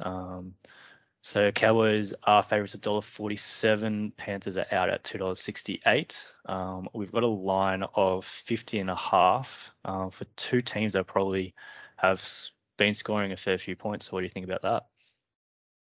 50.5. Yeah, that might be a bit juicy. Dallas can score points. What did they score? 43 the other day. They're averaging 30 a game, but I don't know if Carolina is scoring enough for me to be interested in that. And with CMC out's a huge one as well. Yeah, DJ really stepped up from though. So massive with CMC not being there. Quite short for mine head to head there, Dallas, considering they're playing an undefeated team. But a really interesting battle. And that Dallas offense, for any fantasy owners out there, a lot of people aren't big fans of the Cowboys, considering that they're America's team, big market, Jerry Jones, yada yada. They've got about 5 or 6 guys that are fantasy relevant, so a lot of guys will be interested in what happens there on the offensive side of the ball. Yep, definitely. So then we move into talking about the Giants taking on the Saints. So the New York Giants taking on New Orleans. Giants still winless. Daniel Jones hasn't been too bad. Probably hasn't converted enough with the receivers he's got touchdown-wise. He has scored only 2 passing touchdowns, but he's scored 2 rushing touchdowns. Saquon starting to get back to glimmers of his previous best, had 22 touches and played 86% of the snaps and did fine pay dirt. We did all tip the Saints to upset Patriots last week. Winston only completed 13 passes and 2 touchdowns, but they did get the victory in that, didn't they? Much like that game in week 1 where they went out against the Packers. I think Mac Jones had 50 attempts or something in this as well, so yeah. Yeah, just their running game's looking really good. Their defense is playing good. I still don't know why the Saints were underdogs in that game. We all went the Saints and all got that tip right. This one, look, pretty tall ask for the Giants to go into the Superdome and knock off the Saints here. I imagine you boys have all gone the Saints, as have I. Yes? Yeah, I agree. And I think Winston's passing numbers probably reflect how Alvin Kamara has gone for them at the moment. Yeah, he's been really good. I've also picked the Saints. What's the line here, Monks? Give us the head-to-head, but I imagine the line might be more interesting than the head-to-head. Yep. Yeah, so Saints are favourite for the head-to-head at $1.26. We've got Giants out at $3.90 at the moment. We have total match points of 41.5, and we have a line of 7.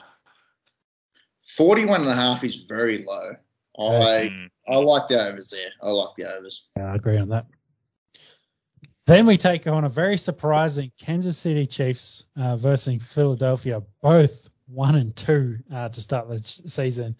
There has been a few moments that Mahomes may look like he's human. Some of that might have to do with his offensive line and where he is in his dropbacks. Some of those dropbacks, I think, on the weekend, he got to 5 deep and there was 2 guys in his face. So,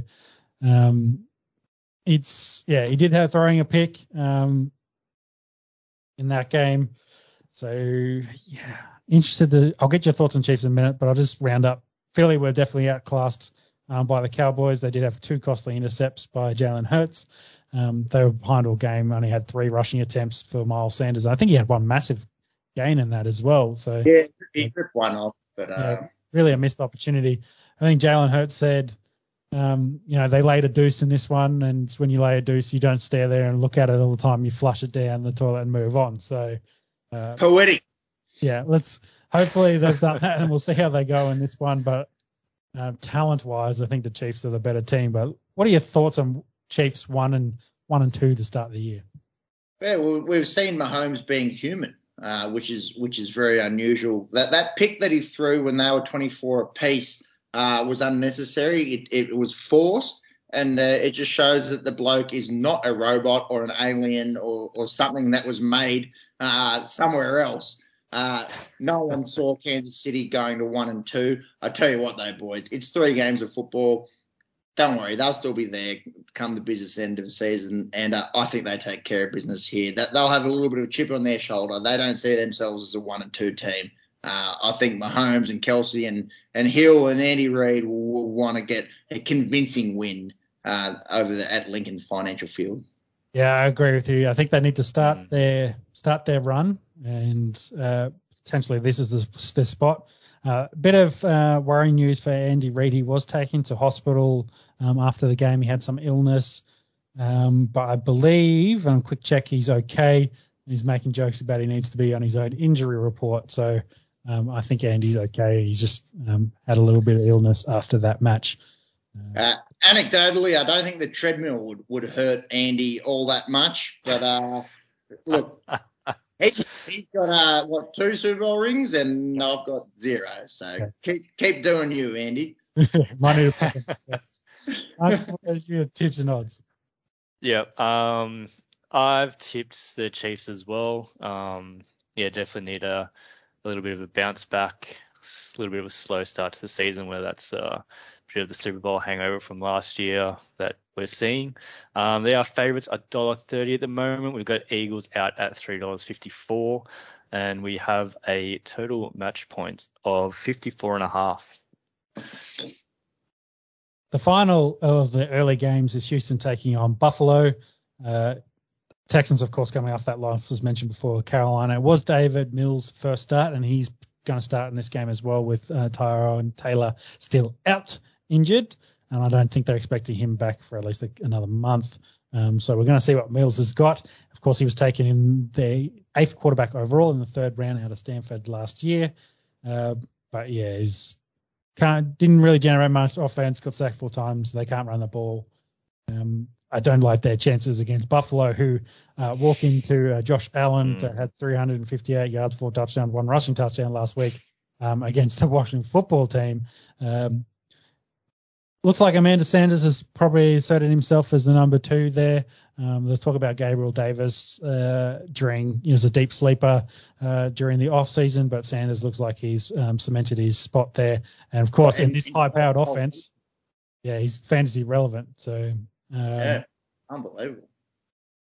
Yeah, so I don't think the head-to-head might be too interesting in this because I think we're all going to pick Buffalo and the Bills in this one. Total match points might be interesting because we'll have to see if Houston comes to this dance party, whether Buffalo will have to carry it or not. This has got to be 14 and a half. Yeah. And 48 total match points. So obviously we're going the Bills here. They are favourites $1.06. Houston is out at $9.50 at the moment. So there's your NRL line that you've been looking for. The line is 15.5. Ooh, unusual. Yep, and we've got total match points of 47. So very close on both. First one off. Yeah. So close, but so far. And on the extra story. And that's all it takes when you're betting as well. You can easily lose your money. Yeah. It is. Yeah. Late games, and this potentially could be the match of the round. The 3-0 Arizona Cardinals, taking on the Cardinals would be funny. Taking on the LA Rams, who are also 3-0. This is looking like an excellent matchup. Cards coming off that win over the Jags. Rams coming off their win against the Buccaneers. That's how they played, last week. So they won that. They won that match 34-24. Nuke was a bit quiet last week. He does have rib injury at the moment, and I potentially think he's a bit out there to be a bit of a decoy. So AJ Green and Christian Kirk have a bit of action. The Rams, on the other hand, Cooper Kupp's winning you fantasy leagues at the moment. He is the number 1 receiver in football. Hard to pick in this. I think I've gone Cards purely because I've got Cards in my fantasy team. But I think this is an excellent football match coming up. Matt Stafford has been very, very good for the Rams. Unbelievable. Feel bad for Bobby Trees at the moment, not getting anywhere near the targets he was getting. But we'll have to see how that goes progressing-wise in the season. But Cooper Kupp has been the favourite for Stafford so far. Who'd you pick, Peps? I went Rams here. I think this is hard to pick. Matt Stafford has been an enlightenment there for the LA Rams. And a little tidbit for you boys. Sean McVay, if they're leading at the half, he's 40-0, if you don't mind. So if the Rams get out to a halftime lead, he doesn't lose. Did you see McVay celebrating at halftime, getting the boys pumped up, running into it? He might have had a couple of those bags from the NRL players beforehand. The activity he had. Not till after they win the Super Bowl or go close. And he was very hyped up. All cocaine jokes aside, this is an awesome matchup. It's kind of a bit of a shame that it's not in prime time, but we will get to the Sunday night primetime game in a sec, which is intriguing. Monks, what are your thoughts here? I'd like to know the overs. Both these teams can score points. I imagine it's quite high, and the head-to-head as well, if you wouldn't mind. Feeling 58, but they might have done something. No, I said 58. It'd be. I'm thinking 55. Sorry, I was meant to say 55, but it wouldn't surprise me if they've gone even higher than that. You're right. in regards to the game, it's great to see Matt Stafford and his, I guess, renaissance coming back. Megatron being 36 today. Hey, Really? Megatron. That's crazy to think that Tom Brady's 8 years older than Megatron. Still playing in the league. Yeah. No, it's great to finally see Stafford get the success he deserves. Definitely a great quarterback there. I have gone the Rams. They are favourites $1.43. Cards are sitting out at $2.86 at the moment. And we've got total match points of 54.5. Ooh. Wow. It's up there, but I don't mind it. Neither do I. I think that's tempting. Well, both Cards and Rams are averaging over 30 points a game. Quick maths, obviously. Come on. Bet the overs. That's it. Mind you, Rams D is crazy. Obviously got Donald there in front. But haven't been as good as what had been projected. They are giving up a few points. I don't know if that's a function of each game they get out to an early lead and then the other team's kind of slinging it and chasing the lead. But that's old Rams defense that makes you a bit scared. Hasn't been quite so scary this year, but that offense is lights out. Yeah. So then Seattle Seahawks taking on the San Francisco 49ers coming up. Another team at 1-2 in the Seattle Seahawks that you thought might be doing a bit better, knowing their offense and their quarterback being Danger Russ. I think Tyler Lockett went off during that last game. They were worried about his knee, but I think he returned in the back end of that game, so he should be okay.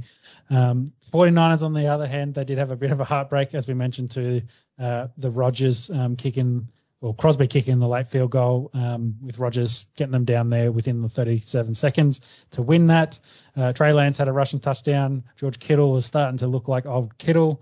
I think they were probably missing some running back help and didn't get the receivers, Deebo Samuels, involved enough, you would think. Maybe they correct that in this game. I'm not sure who I've picked in this. It should be another great game of football with teams that are very similar. 49ers defense, Joey Bosa has been excellent to start the year so far. I think I've picked the Seahawks for mine. That's big. I think I've gone the Niners. I think just based on the home field advantage. I think their defense is pretty good.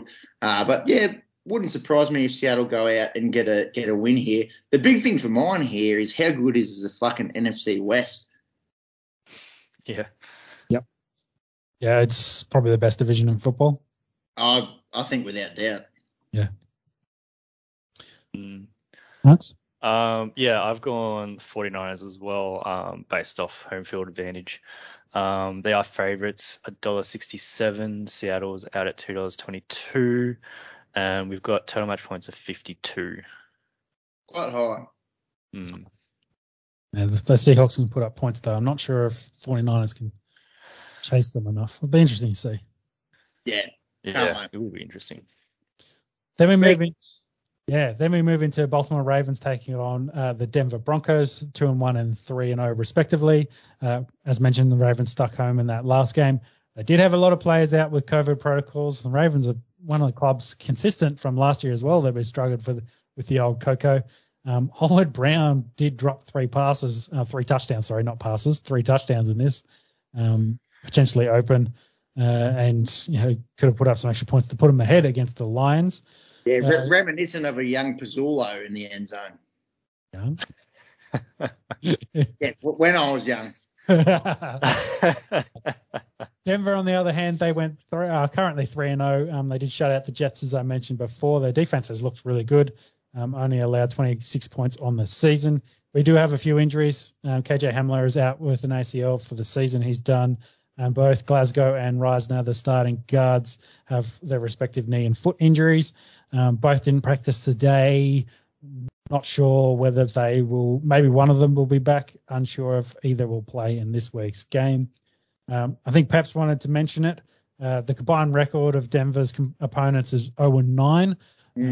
So they really enter the meaty part of their schedule, and there's a lot of really good teams on it. They potentially could not win another game for the next 2 months with the record of the guys coming.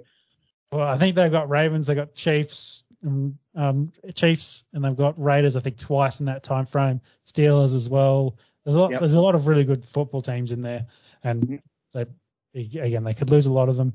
This is probably a really big test for them. I've picked Denver because I'm a homer in here.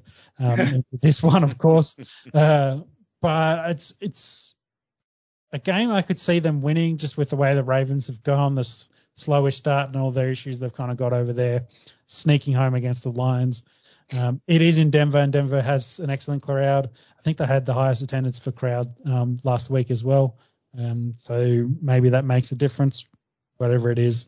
Very interesting to see. I think it's going to be a good game of football. But it'll be a true test of where Denver's at so far in the season. Yeah, can't wait for this one. I've gone the Ravens. I'm not entirely convinced on this Denver's side. On the offensive side of the ball, I think defensively they're legit. I think they're very strong. And look, I'm not super confident with this pick, especially seeing the way that Baltimore played against the Detroit Lions. They should get some players back off the COVID protocol list this week. But I've gone Baltimore with not much confidence. Mark's the deciding pick and the odds, if you will. Yep. So I have gone Baltimore as well. They are favourites heading into the matchup at $1.84. The Broncos are only out at $1.97 at the moment. That's close. Very, very close. I think it's one of the closest matchup in terms of betting odds this week. And we've got total match points of 45.5. Yeah, I was going to say it was going to be low. I think they could put that on. It might be a close over, so maybe it's not worth touching, but I think they can do that. Let's move forward into Pittsburgh at Green Bay. The Steelers are 1-2 after upsetting Buffalo in week 1. They've since lost to the Raiders and the Bengals. We spoke about it before. Big Ben, he's looking a little bit old. He had 2 picks against the Bengals. A bright spark, at least for fantasy owners, is the rookie Najee Harris out of Alabama. He had 14 receptions on 19 targets. I think that's more of a function of the Steelers not being able to throw the ball deep. Big Ben going check down. Maybe that's an arm strength thing. Yeah, maybe. I think you mentioned it with age. The old Big Ben maybe it's really caught up to him very quickly that maybe the deep ball's gotten away from him. Hey, that's good for Harris fantasy owners if he's getting 14 catches a week. Sure, especially PPR. The Packers, on the other hand, they had that kind of miraculous win on Sunday Night Football at the 49ers. Devontae Adams and Aaron Jones showing why they're premier guys in the league, and that big Mason Crosby field goal for the win. Boys, who have we got here? Obviously, me as cheesehead at Lambeau, starting to show a little bit of promise after that very disappointing first week. I have gone the Packers. Same here, Packers. Yep, I've gone Packers as well. As you mentioned, Steelers' offense is a little bit slow at the moment. Their defense hasn't really been able to help them too much. Obviously, with TJ Watt still injured, I believe. So Green Bay are favourites, $1.32. Steelers are out at $3.44 at the moment, and we've got total match points of 45.5.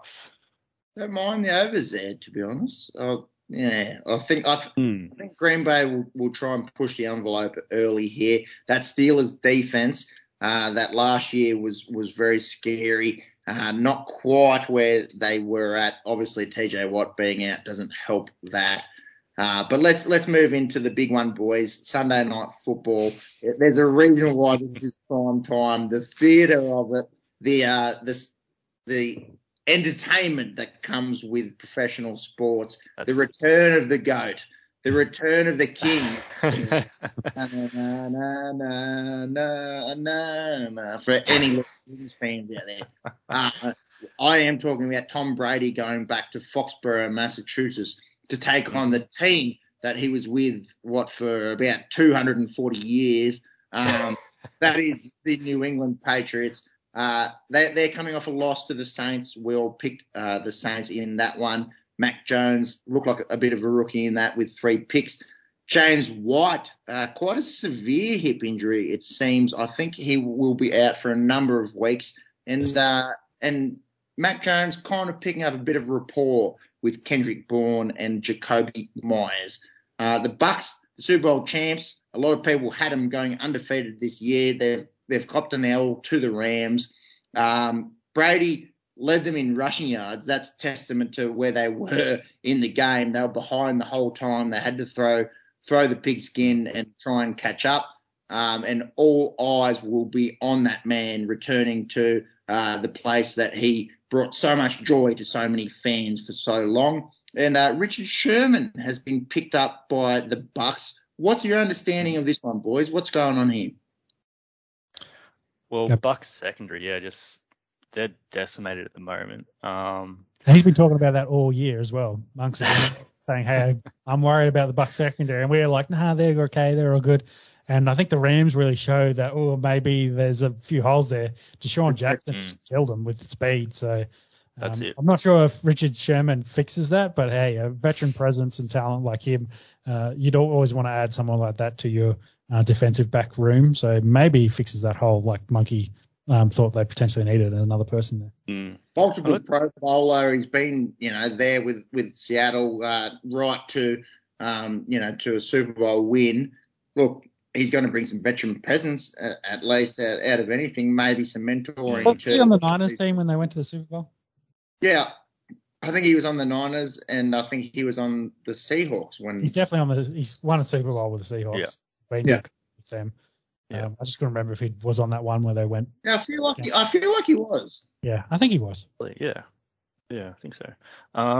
He definitely brings that veteran presence. I don't think it's necessarily going to help the secondary immediately. I think it is more of that mentorship sort of space. I guess his production has dropped off over the last couple of years. Not to say that can't change. I mean, obviously Tom Brady is still killing it at the moment, so maybe we can see a resurgence in Sherman. Tom Brady on that stem cell shit, but he's on something different. That's it. Well, maybe now that Sherman's on the Bucks team, Brady can hook him up with something, and they can wind back the clock a little bit for Sherman as well. How old is he? Sherman. Age on Richard Sherman. He'd only be early to mid 30s. 33. There you go.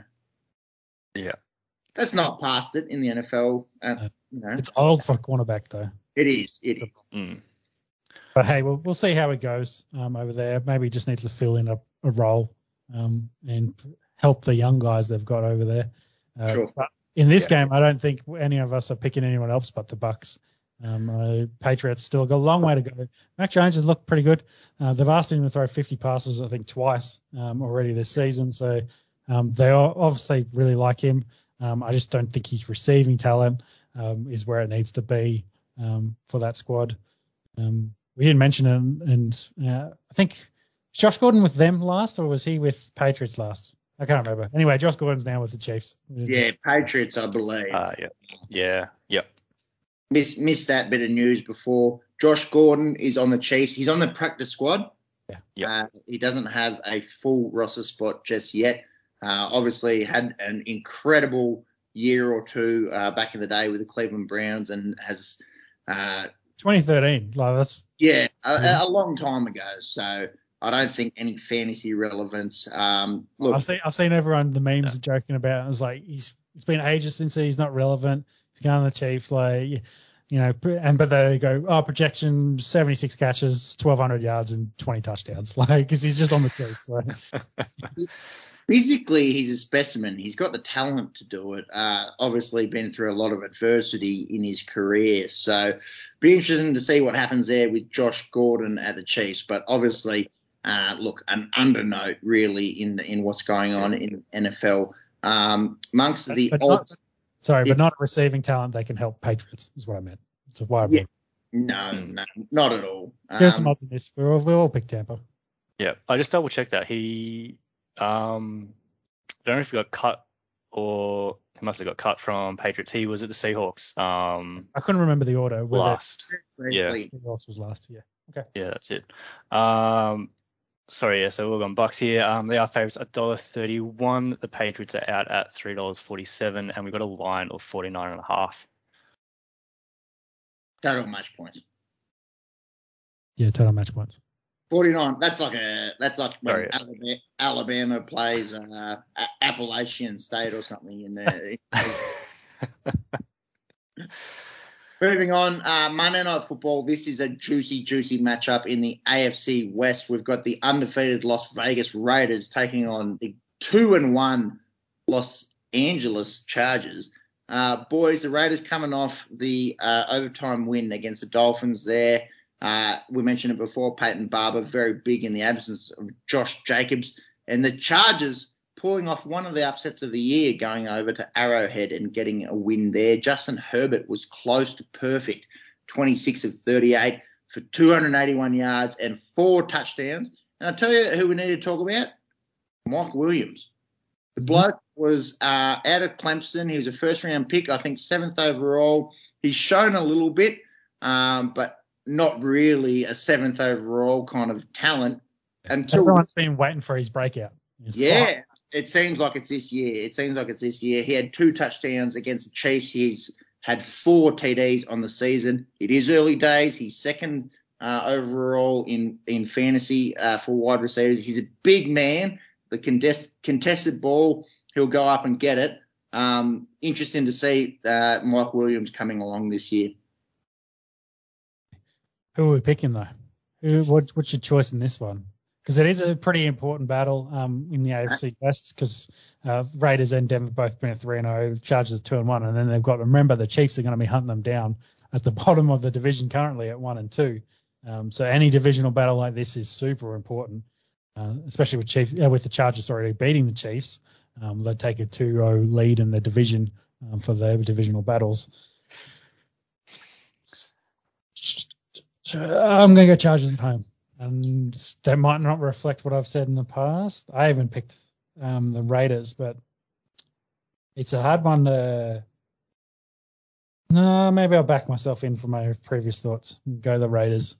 I was all over the Raiders here. I thought Derek Carr and that offense, he's spreading the ball. He's getting Waller involved. He's getting Renfro involved. He's getting Brian Edwards involved. Josh Jacobs may or may not be healthy, but we saw Peyton Barber play a role there. I've gone the Las Vegas Raiders, but that's to take nothing away from this Chargers side, who have been very, very good. And any team that can go to Kansas City and get a win can't be ruled out of the equation. But I've gone the Raiders. Yeah. I think it's going to be a high-scoring game and really go either way. Just looking at the Raiders had led up. They're given 28 to the Finns, 27 to the Ravens, but not the Steelers, the luckless Steelers, to only 17 points. Well, close. I can see the talent on the Chargers side, but I'm going to stick with my original thoughts and think the way the Raiders have been playing, they've been playing pretty well, especially in prime time. Getting on TV, so on a Monday night game. It's not in Vegas, so I can't go to overtime, but they've been doing pretty well. That's it. Yeah, I've gone Raiders as well. Obviously, both teams have very electric offenses. But yeah, Raiders I think just are too good at the moment. Obviously, with leading in yards per game, or total yards anyway for offense.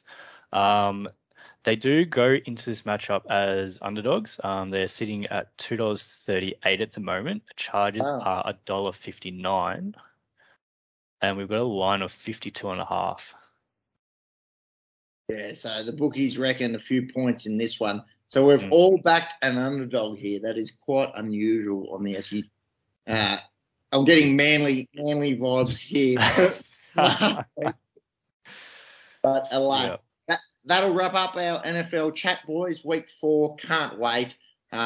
Look, we obviously love our NFL here on the Esky, but we might need to move into the final round. Yeah, so final round kick us off. Let's talk about the UFC. We'll talk about the fighting that's happened over the weekend because there's been a lot of really good or big news to come out. UFC 266, and I think we're gonna we'll start with the main event and then do it in reverse order because we like to confuse people. But we want to talk about Alex Volkanovski, as I mentioned in the intro. He did retain his belt, but what a fight. Ended up being a complete war against Brian Ortega, especially that third round. There was, I think, at least 2 guillotine attempts, and there's a triangle attempt in that round alone. I think there was another guillotine in the following round as well. 2 of those were very, very deep, and I think Volk's quote where they were, "Oh fuck, I'm going to lose the belt deep," was his quote. So, but I think I joked to you boys that Volk doesn't need oxygen to breathe because those guillotines looked very, very tight. Mate, I think the bloke's got gills. I think he breathes out of his neck or something like a fish. I had Volk via KO or TKO. My mate and listener of the Esky, shout out to you, Johnny Cronin-Dixon, if you're listening, he had Ortega via submission. And the back and forth between us as we were watching this one was insane. I don't know what Volk had greased himself up with to slip out of something. There was times when you were looking at his bald head and it was a completely different colour to the rest of his body. I thought Ortega had got him in the guillotine or in that triangle and somehow managed to weasel out of it. And I tell you what, outside of those submission attempts, it was all Volk in this. His stand-up game, much superior to Ortega.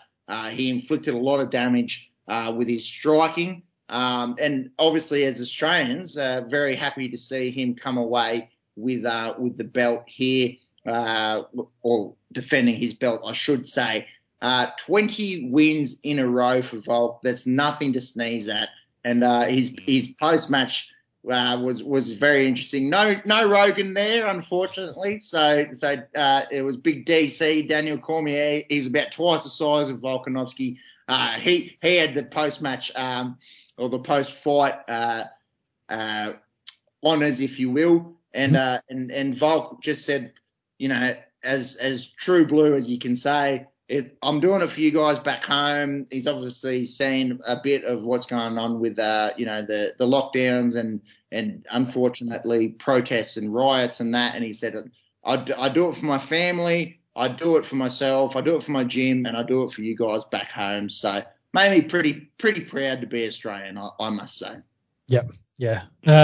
And, you know, the result did go to judge's decision. I had Ortega only taken 1 round. 2 of the judges gave all the rounds to Volk, and one actually gave him a 10-8 in one of the rounds. I couldn't say I saw a 10-8 in there. Yeah, it's quite unusual. Yeah, but he did dominate throughout and did win quite convincingly in this fight.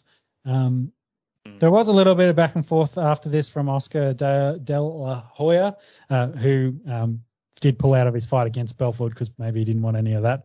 But you know, they went back and forth on fighter pay with Dana White. That is a much larger conversation than I think we need to go into, because Dana White likes to compare the UFC to the NFL a little bit, but the NFL has unions and medical benefits and a whole bunch of other stuff that the UFC doesn't. So it's probably not worth a conversation going into. But you look at what the say the heavyweight fight we'll talk about at the end in boxing and what they're getting paid to what say Volk will get in this, which may be lucky to push $500,000. There's a very, very different segment of fighter pay what the UFC makes from their pay-per-views. Sure. You know who probably doesn't care that much? Alexander Volkanovski. Like, he doesn't seem to be that kind of guy that wants to cruise around in the Lamborghini and wear a Conor McGregor, if you will. He seems pretty happy just being the best at what he does. I can't speak for the bloke, but that's what I tend to see when I watch Volk. Look, it's going to be something that we talk about again on the Esky, the fighter pay, the discrepancies. If Volk wanted to go do one of these, exhibition boxing matches, let's say, against, a Paul brother or a Tyrone Woodley or something like that, of course he could make a lot more money. I think he's pretty happy just being, dominant in his chosen profession, and no one's coming close at the moment. And we've got an Australian champion that no one can beat. So for mine as a fight fan, that's pretty fun to watch. Yeah. So we've got a note here, potentially Max Holloway, maybe they do the trilogy. Henry Cenuto had been in the chat recently, like, hey, give me that fight, because that would be another division up for him, featherweight, because he's got the banter and the straw from memory. He had those belts before he relinquished them, so come up to another division. And if you wouldn't mind, Monks, just chasing this up, Cejudo hasn't fought for over 2 years. Am I right in saying that? I'd say pretty close. I don't think he's fought. He didn't fight leading up to COVID, and I don't think 2019 might have been his last one. Yeah, I feel like it's over 2 years. I'd be very surprised if he could come up and knock off the champ. Oh, there you go. The last one was May 2020. Cejudo. Yep. Against Dominic Cruz. Yeah. Okay, well that's under what I was saying. That's 16 months. So maybe not that far removed from taking on Volkanovski. And obviously former UFC champion. Look, for me, I think it's got to be a Holloway three-peat, a trilogy. I think that's what the fans want to see. There was bloody Conor McGregor as well, and I think Volk as well was like, wait until you get down to this division. You haven't been able to cut down to this division in 5 years or something like that. So, yeah, I don't see that happening. Don't see that happening, but contrary to what I was just saying, if you want that cash grab, Volk, take that McGregor fight, and that would be great. A lot of Irish expats living here in Australia, I'm sure we'd like to get a little bit lippy with them, and if he was able to pull that one off. He's also, 3 inches shorter and well smaller than Conor McGregor is. Yeah, well, Conor did, of course, win this belt originally in that division, but he had to cut a lot of weight to make it, and it's been a long time since he fought in featherweight. What happened in the prelims? Probably only 2 to highlight. Dan Hooker, he got his decision over the Nasrat Haqparast. Let's go with that. Afghan German fella. So good to see Dan Hooker getting that one. But the main thing out of the prelims was Merab the Machine Dvalishvili getting an upset victory over Marlon Moraes in the bantamweight. This is an insane turnaround in this fight. Moraes had him on toast. He nearly knocked him out, but he spent a bit of gas. And then the Machine came out in the second round and got a win. It's good to see sometimes in the prelims fights that are worth talking about. I'd keep an eye on this fella. He's Georgian. He wears the Khabib hat after his fights. Merab the Machine Dvalishvili. But moving on into the main card. Can I just throw in? I did look it up. Conor McGregor, his last featherweight fight was 2015 when he beat Aldo to win that belt, which is also a belt he never defended. So that was the last time he ever fought in there, which is a long time ago. I'd be surprised. If it happened. Agree. What happened in the main card, Bebby? We had Jessica Andrade. She took on Cynthia Calvillo, the Mexican-American fighter, and she made pretty light work of it. It was a first-round TKO for Andrade. Calvillo, interestingly, had never been finished in the UFC, and Andrade made light work of her. Should she get another crack at Valentina Shevchenko? That's the question that remains. She's number 1 ranked. It makes sense. Makes sense. Let's just go to it now. From what we saw in the Shevchenko Lauren Murphy fight. Yep. Hats off to Lauren Murphy. She lasted 4 rounds before copping the TKO. However, if you took a picture of Valentina Shevchenko's face after this fight, there was not a scratch, a bruise, a bit of sweat, I don't think, on her face after this. This one went 4 rounds, but it could have easily gone 1 round. She's hands down the best fighter in her division. And also, she speaks about 4 languages. I don't know if you guys caught the post-match presser. I think I heard English. I think I heard Portuguese. I definitely heard Thai. And there might have been a few others thrown in there.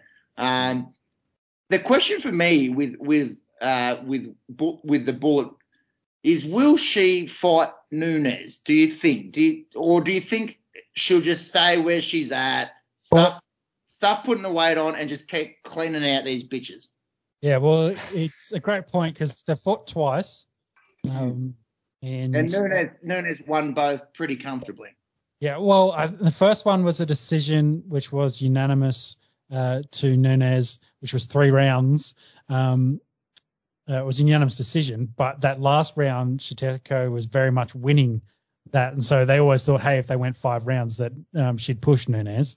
Looking at her record in the last, I'm going to say 20 fights, she's had 2 losses, both of them to Nunes. Yeah. But the other one, which was the decision, which ended up being a split decision, of course, a split decision, so one judge thought that Shevchenko had won that fight. It's actually come out in the media today that Valentina says Nunes doesn't want that 3rd fight because they know they gifted her the second one. So she's like already calling her shots. Like, the problem is they are by far the 2 best women in mixed martial arts at a very similar, crossover weight division. There's just no one else close to them. And I was just trying to look at the women's flyweight division for challengers, and there's no one. Like, there's no one in the top 10 that's even ready to fight Shevchenko. They're just too small. It just makes sense for Shevchenko to go up than any of these smaller girls, like a Rose Namajunas or a Zhai Wang or one of these smaller girls to go up. If they come up into the flyweight division, they've already making weight to come up there. I don't think it's, and we've seen with Shevchenko, she's only just competing. She's had really close fights with Nunes. It's definitely a challenge, but we'll have to see. It sounds like that's what it sounds like with some of those media announcements. That's the angle they're pushing for, that trilogy. Nunes, I don't think, has been overly active. She won recently. But besides that, I don't think she was overly active. I think Dana will be pushing for that. I think, to kind of bring in the casual, the people that only know the big names in women's MMA, to see Shevchenko, Nunes 3. I think, who wouldn't want to see it, really? Yeah, and Nunes, as mentioned, she's only fought twice in the last 2 years, so once a year. So she has to slow down her activity. Was 2 times a year, 3 times a year. She slowed down a little bit and probably picking her opponents. She hasn't really. Problem is she's got no opponents. So exactly, she's cleaned it out. Yeah, and Shevchenko's at the exact same spot, so maybe it makes sense that they run that back for a trilogy. And I think they could fight to the end of time, and everyone would tune in every week to see what's going to happen in the next one. That's it. Just before we move on, I just want to go back to the stats on this fight and just reiterate what you said, Peps, about Shevchenko just looking real good at the end of the. Did I say lion playing with her food? That was my thoughts. Yeah, well, Shevchenko landed 132 strikes off 204. Murphy landed 19 strikes off 100. Gilda. And look, to your point, Sean, I think that's more strikes than the food would land on the lion.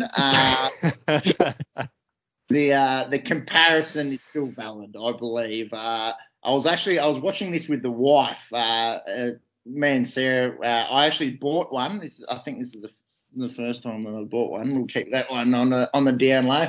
And Sarah was looking at Bullet, just going, "Oh, she's scary."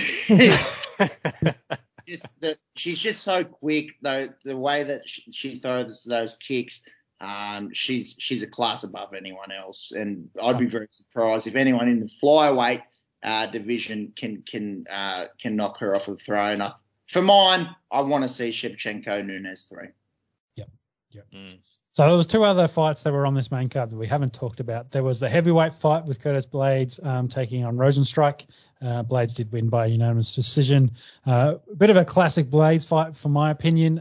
Wrestled the shit out of it, took the takedowns, avoid the power shots because he did get his eye messed up from one of them. Nice knee, some nice punches there. But, yeah, it's classic Blades.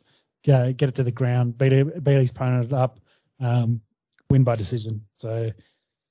nothing too much to write home about in this one for mine. Yeah, a few boos coming out from the crowd. I can understand it. Not the most entertaining fight, I suppose, for the viewer, for the punter. I thought Rosenstrike might have tried to be a bit more aggressive, try and take him on with his striking, which we've seen be so deadly in the past. But Blades is a world-class wrestler, and he knows his strengths. He doesn't need to go out there and put himself at risk by standing up. He got his takedowns. And look, like you mentioned, Sean, Rosenstrike landed that knee. One or two more of those land on Curtis's head, and it's good night, Curtis. So played it really smartly, I thought, did Razor Blades, and comes away with the heavyweight win there. Yep. Marks, can you get me some statistics on the middleweight fight between Robbie Lawler and Nick Diaz? While I give it an intro, I want to know their strikes, their total punches thrown. Because the Robbie Lawler versus Nick Diaz, on the other hand, was a slugfest or a gunfight, as in they just came out and threw everything at will. Robbie Lawler, for me, did look more explosive and threw the better hooks. But Nick Diaz looked slower, but everything he threw landed. It was just very crisp with his boxing, no threat of takedowns in this one. It was going to be all strikes, and it was plenty of strikes. Did finish in the second round with a TKO to Robbie Lawler. A lot of respect between the blokes. 16 years in the making. Third round, sorry. Yeah, I thought it went a little bit longer than that. Third round TKO. I think that was probably my undoing in the notes there, but Look, how good was this to see two older guys? We've spoken about it on the Esky before, when you see old guys and they look kind of washed up and it's scary and it's sad. These guys still look like they could fucking pound, and hats off to them. Robbie Lawler, former champ. Diaz, who hadn't fought for 6 years, was it, at UFC level?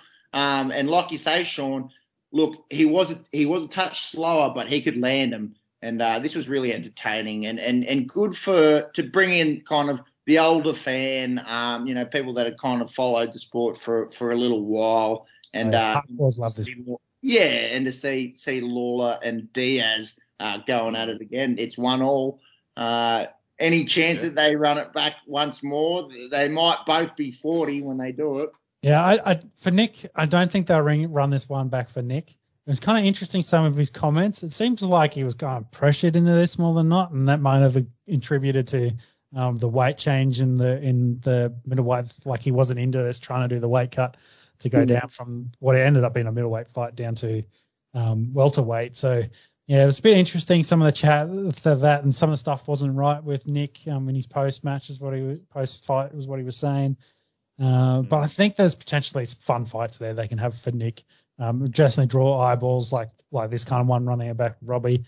That's where combat sports is at the moment. That's kind of what everyone wants to see, is those interesting fights that draw you in. So yeah, he's not going to get anyone ranked. They'll have to find someone that makes sense for Nick. But yeah, Robbie Lawler, of course, not ranked either. Not sure he also needs some fun fights, probably to finish out his career too. Do they run it back? Potentially not, I don't think.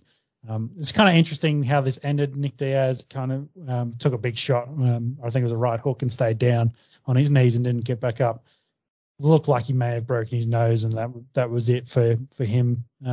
And yeah, if his heart wasn't in it and wasn't really in the space, even though it was a fight, and he, that was a reason. I was like, hey, I'm done. I've already getting wailed on. We've beaten each other up. You've seen enough. I broke my nose. I'm done.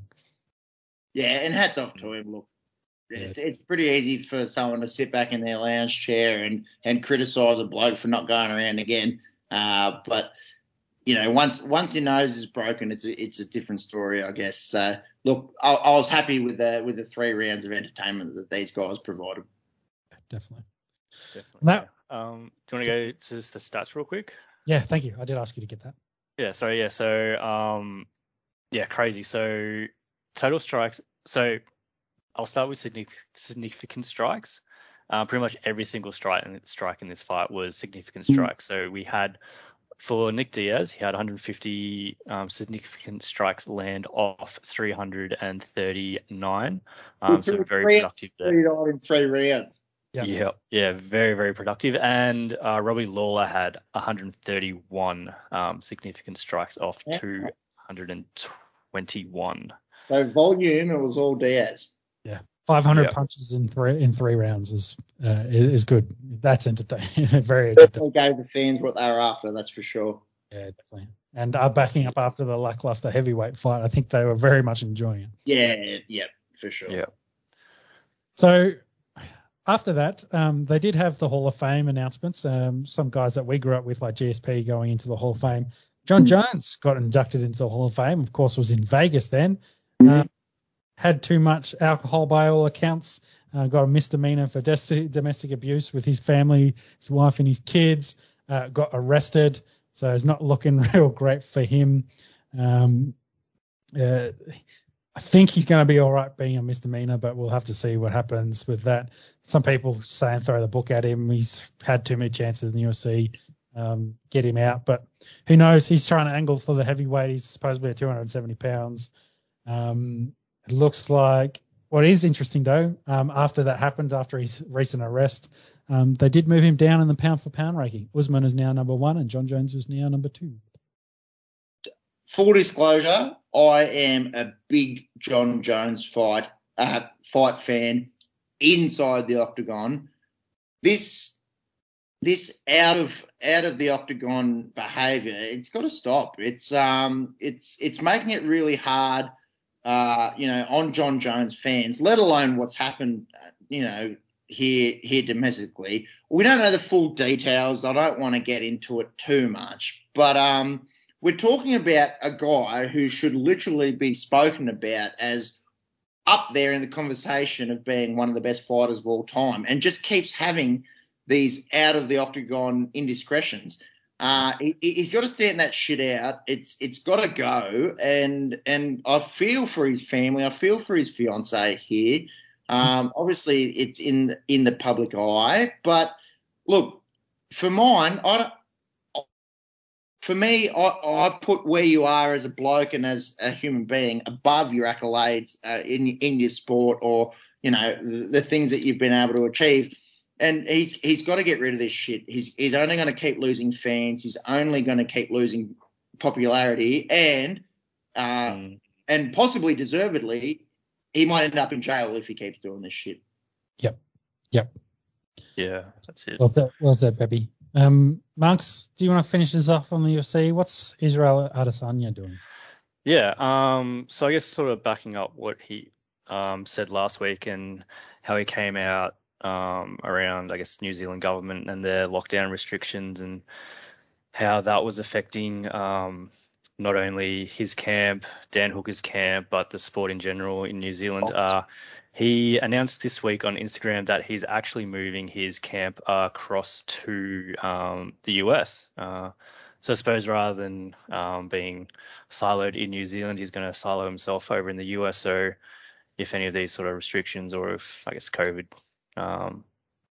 COVID environment gets any worse, he doesn't have to worry too much about lockdowns and quarantining and all that sort of stuff. I believe Volk and Dan Hooker also, they all come out of City Kickboxing, and I potentially think the whole of City Kickboxing, the camp, is moving to the US, looking to rebase themselves, probably in Vegas, around where the UFC headquarters, at least for the foreseeable future, with international travel, just so they can continue their careers at this stage.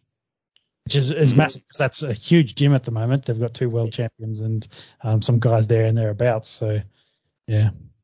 Boys, I tend to harp on it on this podcast, but it's something that's always in the background, is how strict that Australia and New Zealand have gone at this virus, and we're starting to see it. You're going to start losing high-profile athletes, and I think Izzy was saying, that the Super Rugby, within New Zealand was allowed to go ahead, with the NRL obviously operating in bubbles.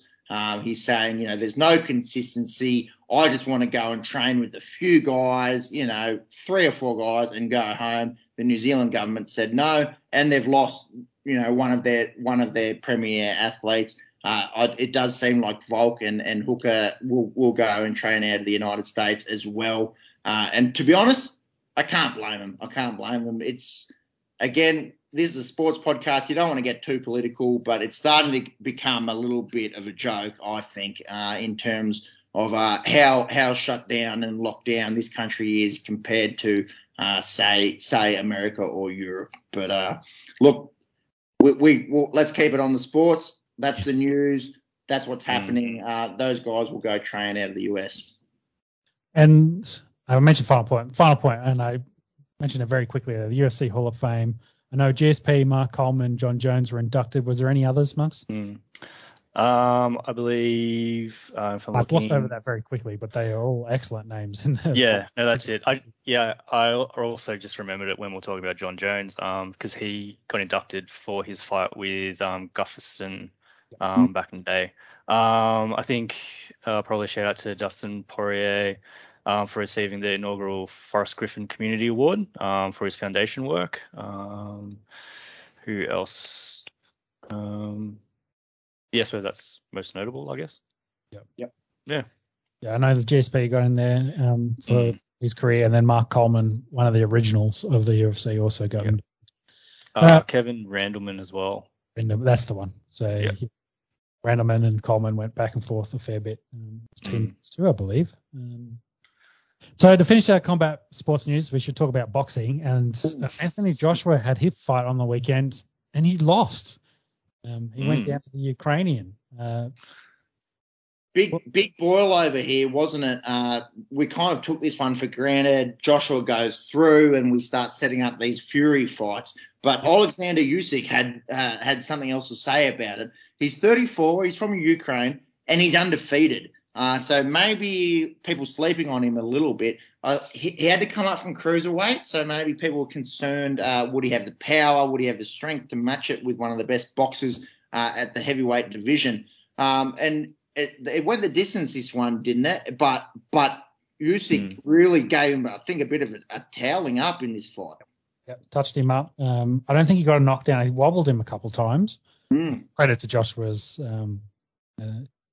recovery ability as well. But, yeah, he's just outclassed him, which is kind of surprising, considering we're talking about Anthony Joshua here. Aimed at in the heavyweight division. And like you mean, those Fury fights are now solely on hold because there'll be an automatic rematch, I'm pretty sure, of this.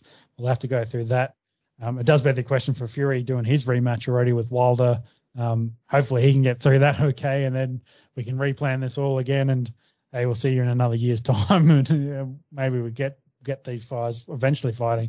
But yeah, it's a fight everyone wants to see, the two countrymen, but they one of them can't keep his belts, and the other one's kind of waiting in the wings and got to do his own rematch. So that's it. We can't forget that Joshua also lost to Andy Ruiz Jr. back in 2019 as well. Quickly won that belt back. But yeah, so probably, I don't know what that says about Joshua and his mentality around these fights, but yeah. Well, I don't think the Ukrainian's going to eat all the tacos in between their rematch like Ruiz did, so we'll have to see what happens there. But yeah, it's another 6 months essentially. You got to wait for any decision about another fight happening, which will then be another 6 months later. We're not talking another year before.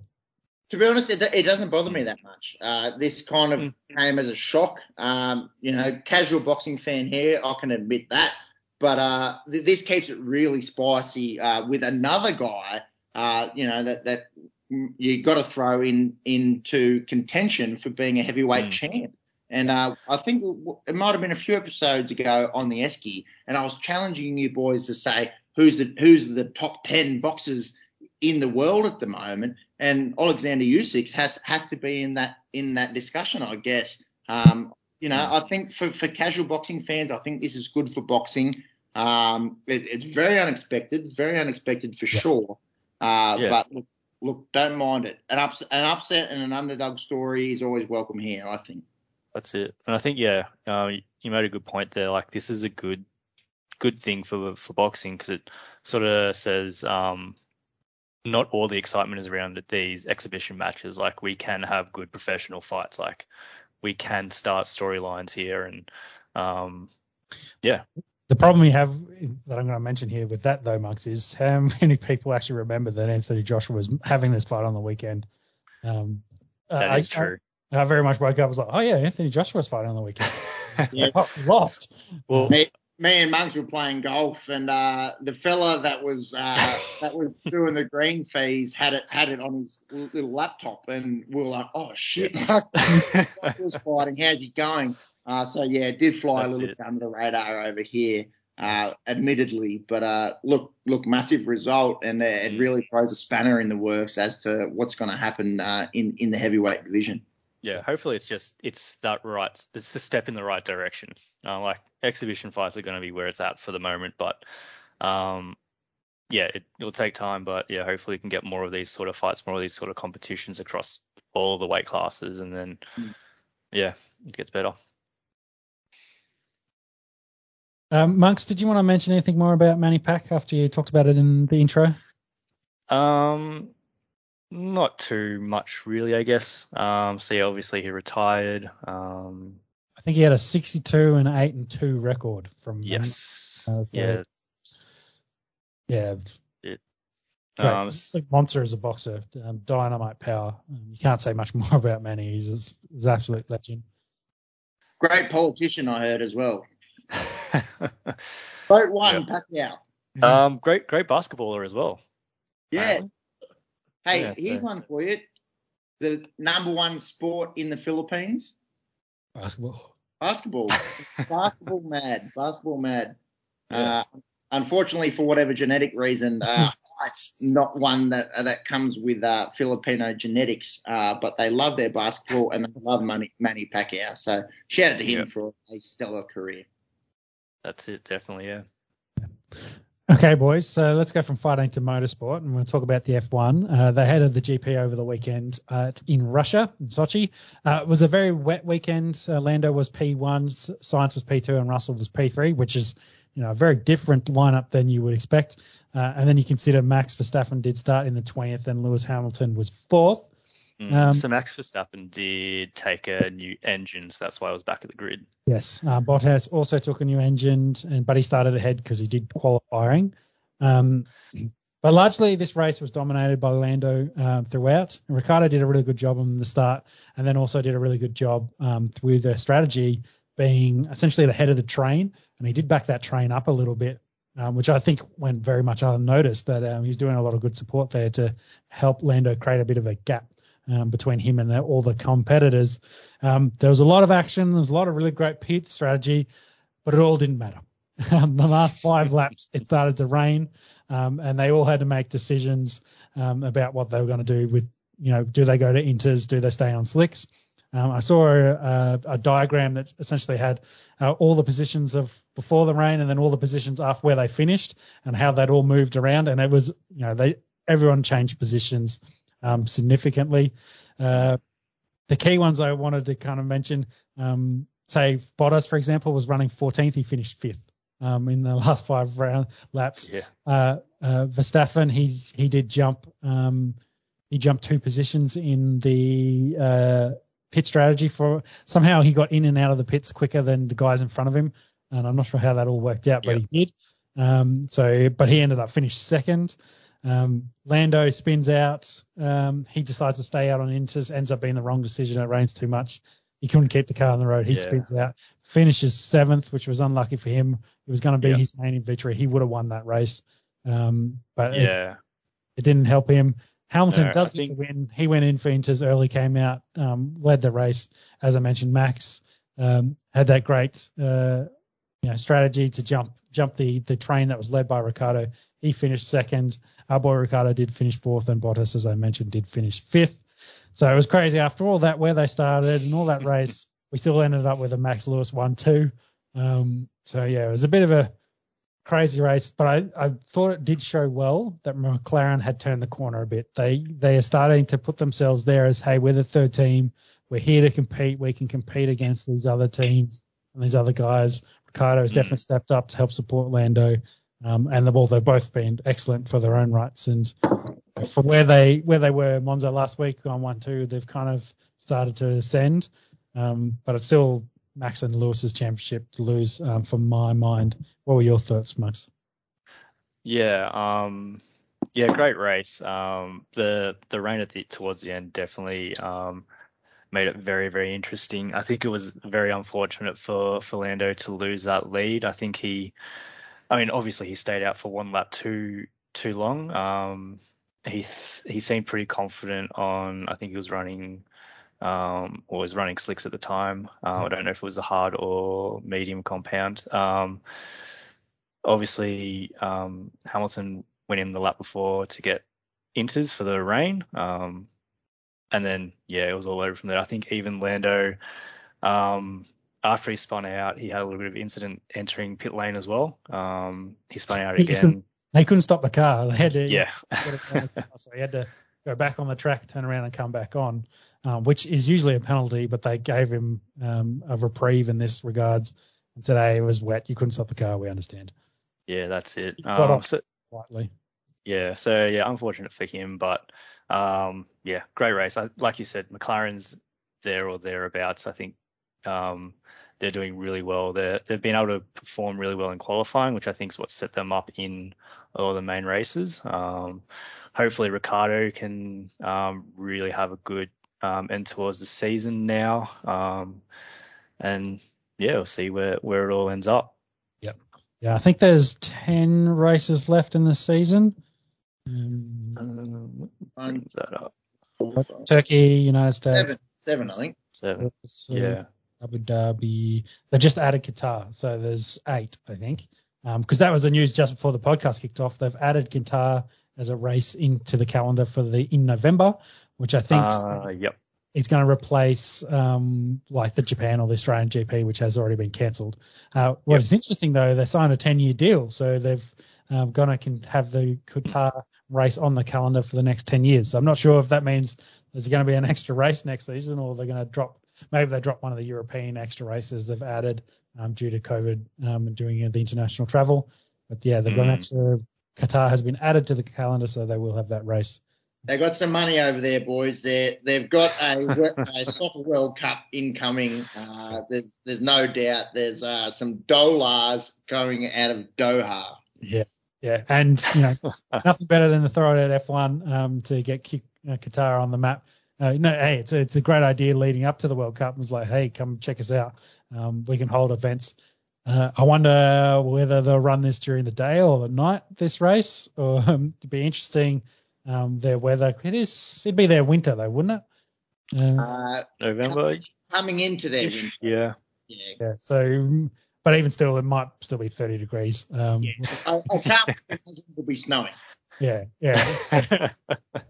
Could be a very hot race, and it'll be interesting to see how the cars manage that heat with that. That's it. I don't think it's going to be a wet race. Let's put it that way. Maybe some oil on the track, but no rain. Oh, I like that. No, I reckon they've sucked all the oil out of it. I think it's all been converted into skyscrapers and aeroplanes. That's it. All right. Let's finish off the podcast. We've got soccer and golf to talk about. What's happening in the United Champions League? Boys, Sheriff, get around them. The Moldovans, I shouted them a beer the other week. The first team ever from Moldova to make the Champions League round of 32. And guess what? They beat Real Madrid in the Bernabeu 2-1. They're $2.50 to make it out of the group, and they are top of that group, which includes Inter Milan.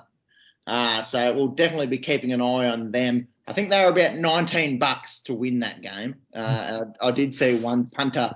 I think he threw a $2 bet with them and Bruges amongst a few others. Won $8,500. Thanks very much for coming. PSG They won 2-0 over Man City. A lot of people think these two teams are going deep in the Champions League. Messi had a nice goal. And PSG, last time I checked, they are tournament favourites. They've never won the comp, so it'll be big for them, the Parisians, with the newly acquired Lionel Messi to take out their first Champions League.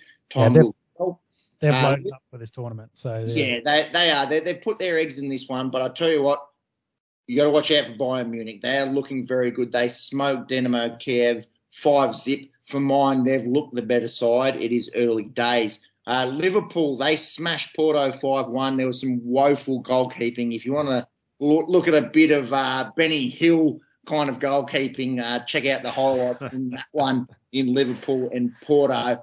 Benfica got the win over Barcelona 3-0. Barcelona without Messi looking very susceptible, haven't been going great in La Liga and off to a very poor start here in the Champions League. And United, coming off that loss to Aston Villa in the Premier League over the weekend, they had a 2-1 win over Villarreal, and Ronaldo scored. And I tell you what, the rig doesn't look 36. Let's put it that way. The shirt came off. I think you cop a yellow card for that these days. I think you'd cop a lot more, to be honest. And that it was late in the match too. Like, it was for them to win, and it was late. Like, to put a I love it. Take away the cards, mate.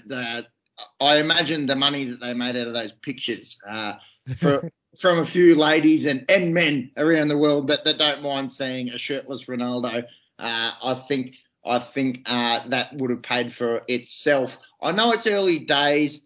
We wouldn't mind just having a quick look here at the standings after 2 rounds. PSG, they do lead Group A with Club Brugge. You'd imagine, though, Man City will come back for that one there. Liverpool and Atletico, I think they go through in Group B. Group C, Ajax and Borussia Dortmund, I think they get out of there. Group D is the one that's so interesting now, with Sheriff Tiraspol leading the group ahead of Madrid, Inter and Shakhtar Donetsk.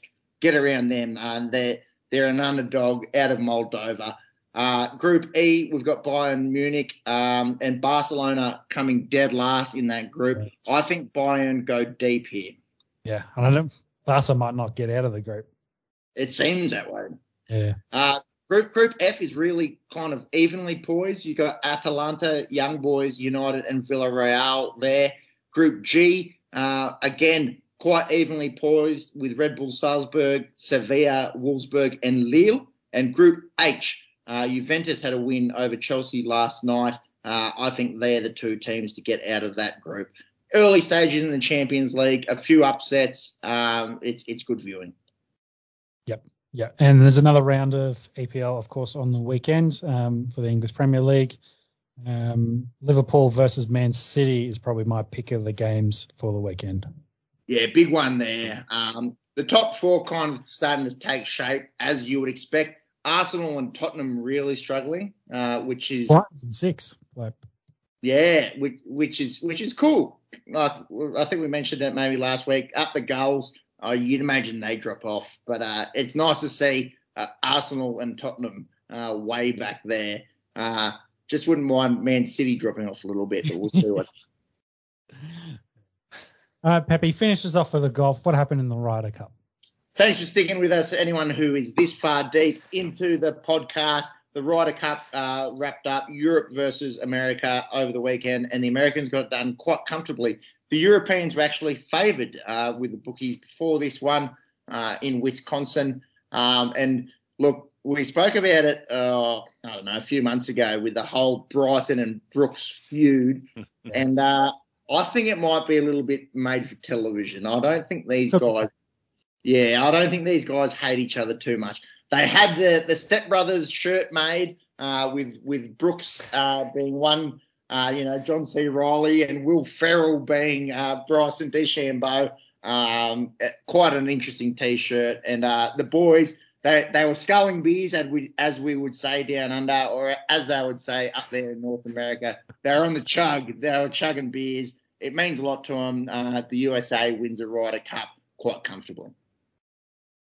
Thank you, Peps. And with that, that ends today's show of On the Esky and the sports that we had been following during the week.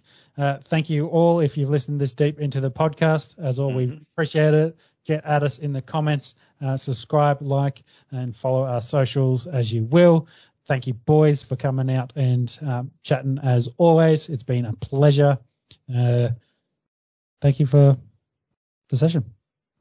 Thank you, lads. Looking forward to the NRL Grand Final. Saturday night, we'll be talking with the Delhi Capitals, and I think within the few upcoming weeks, we might be able to move back to the studio and get out of the remote learning, if you will. Definitely. Not the best on the sound quality, not the best internet over here, but I'm looking forward to seeing you boys in person and getting stuck in the studio. Definitely. Thank you, lads. As always, we'll see you again next week. Cheers. Catch you, boys. Bye. Bye.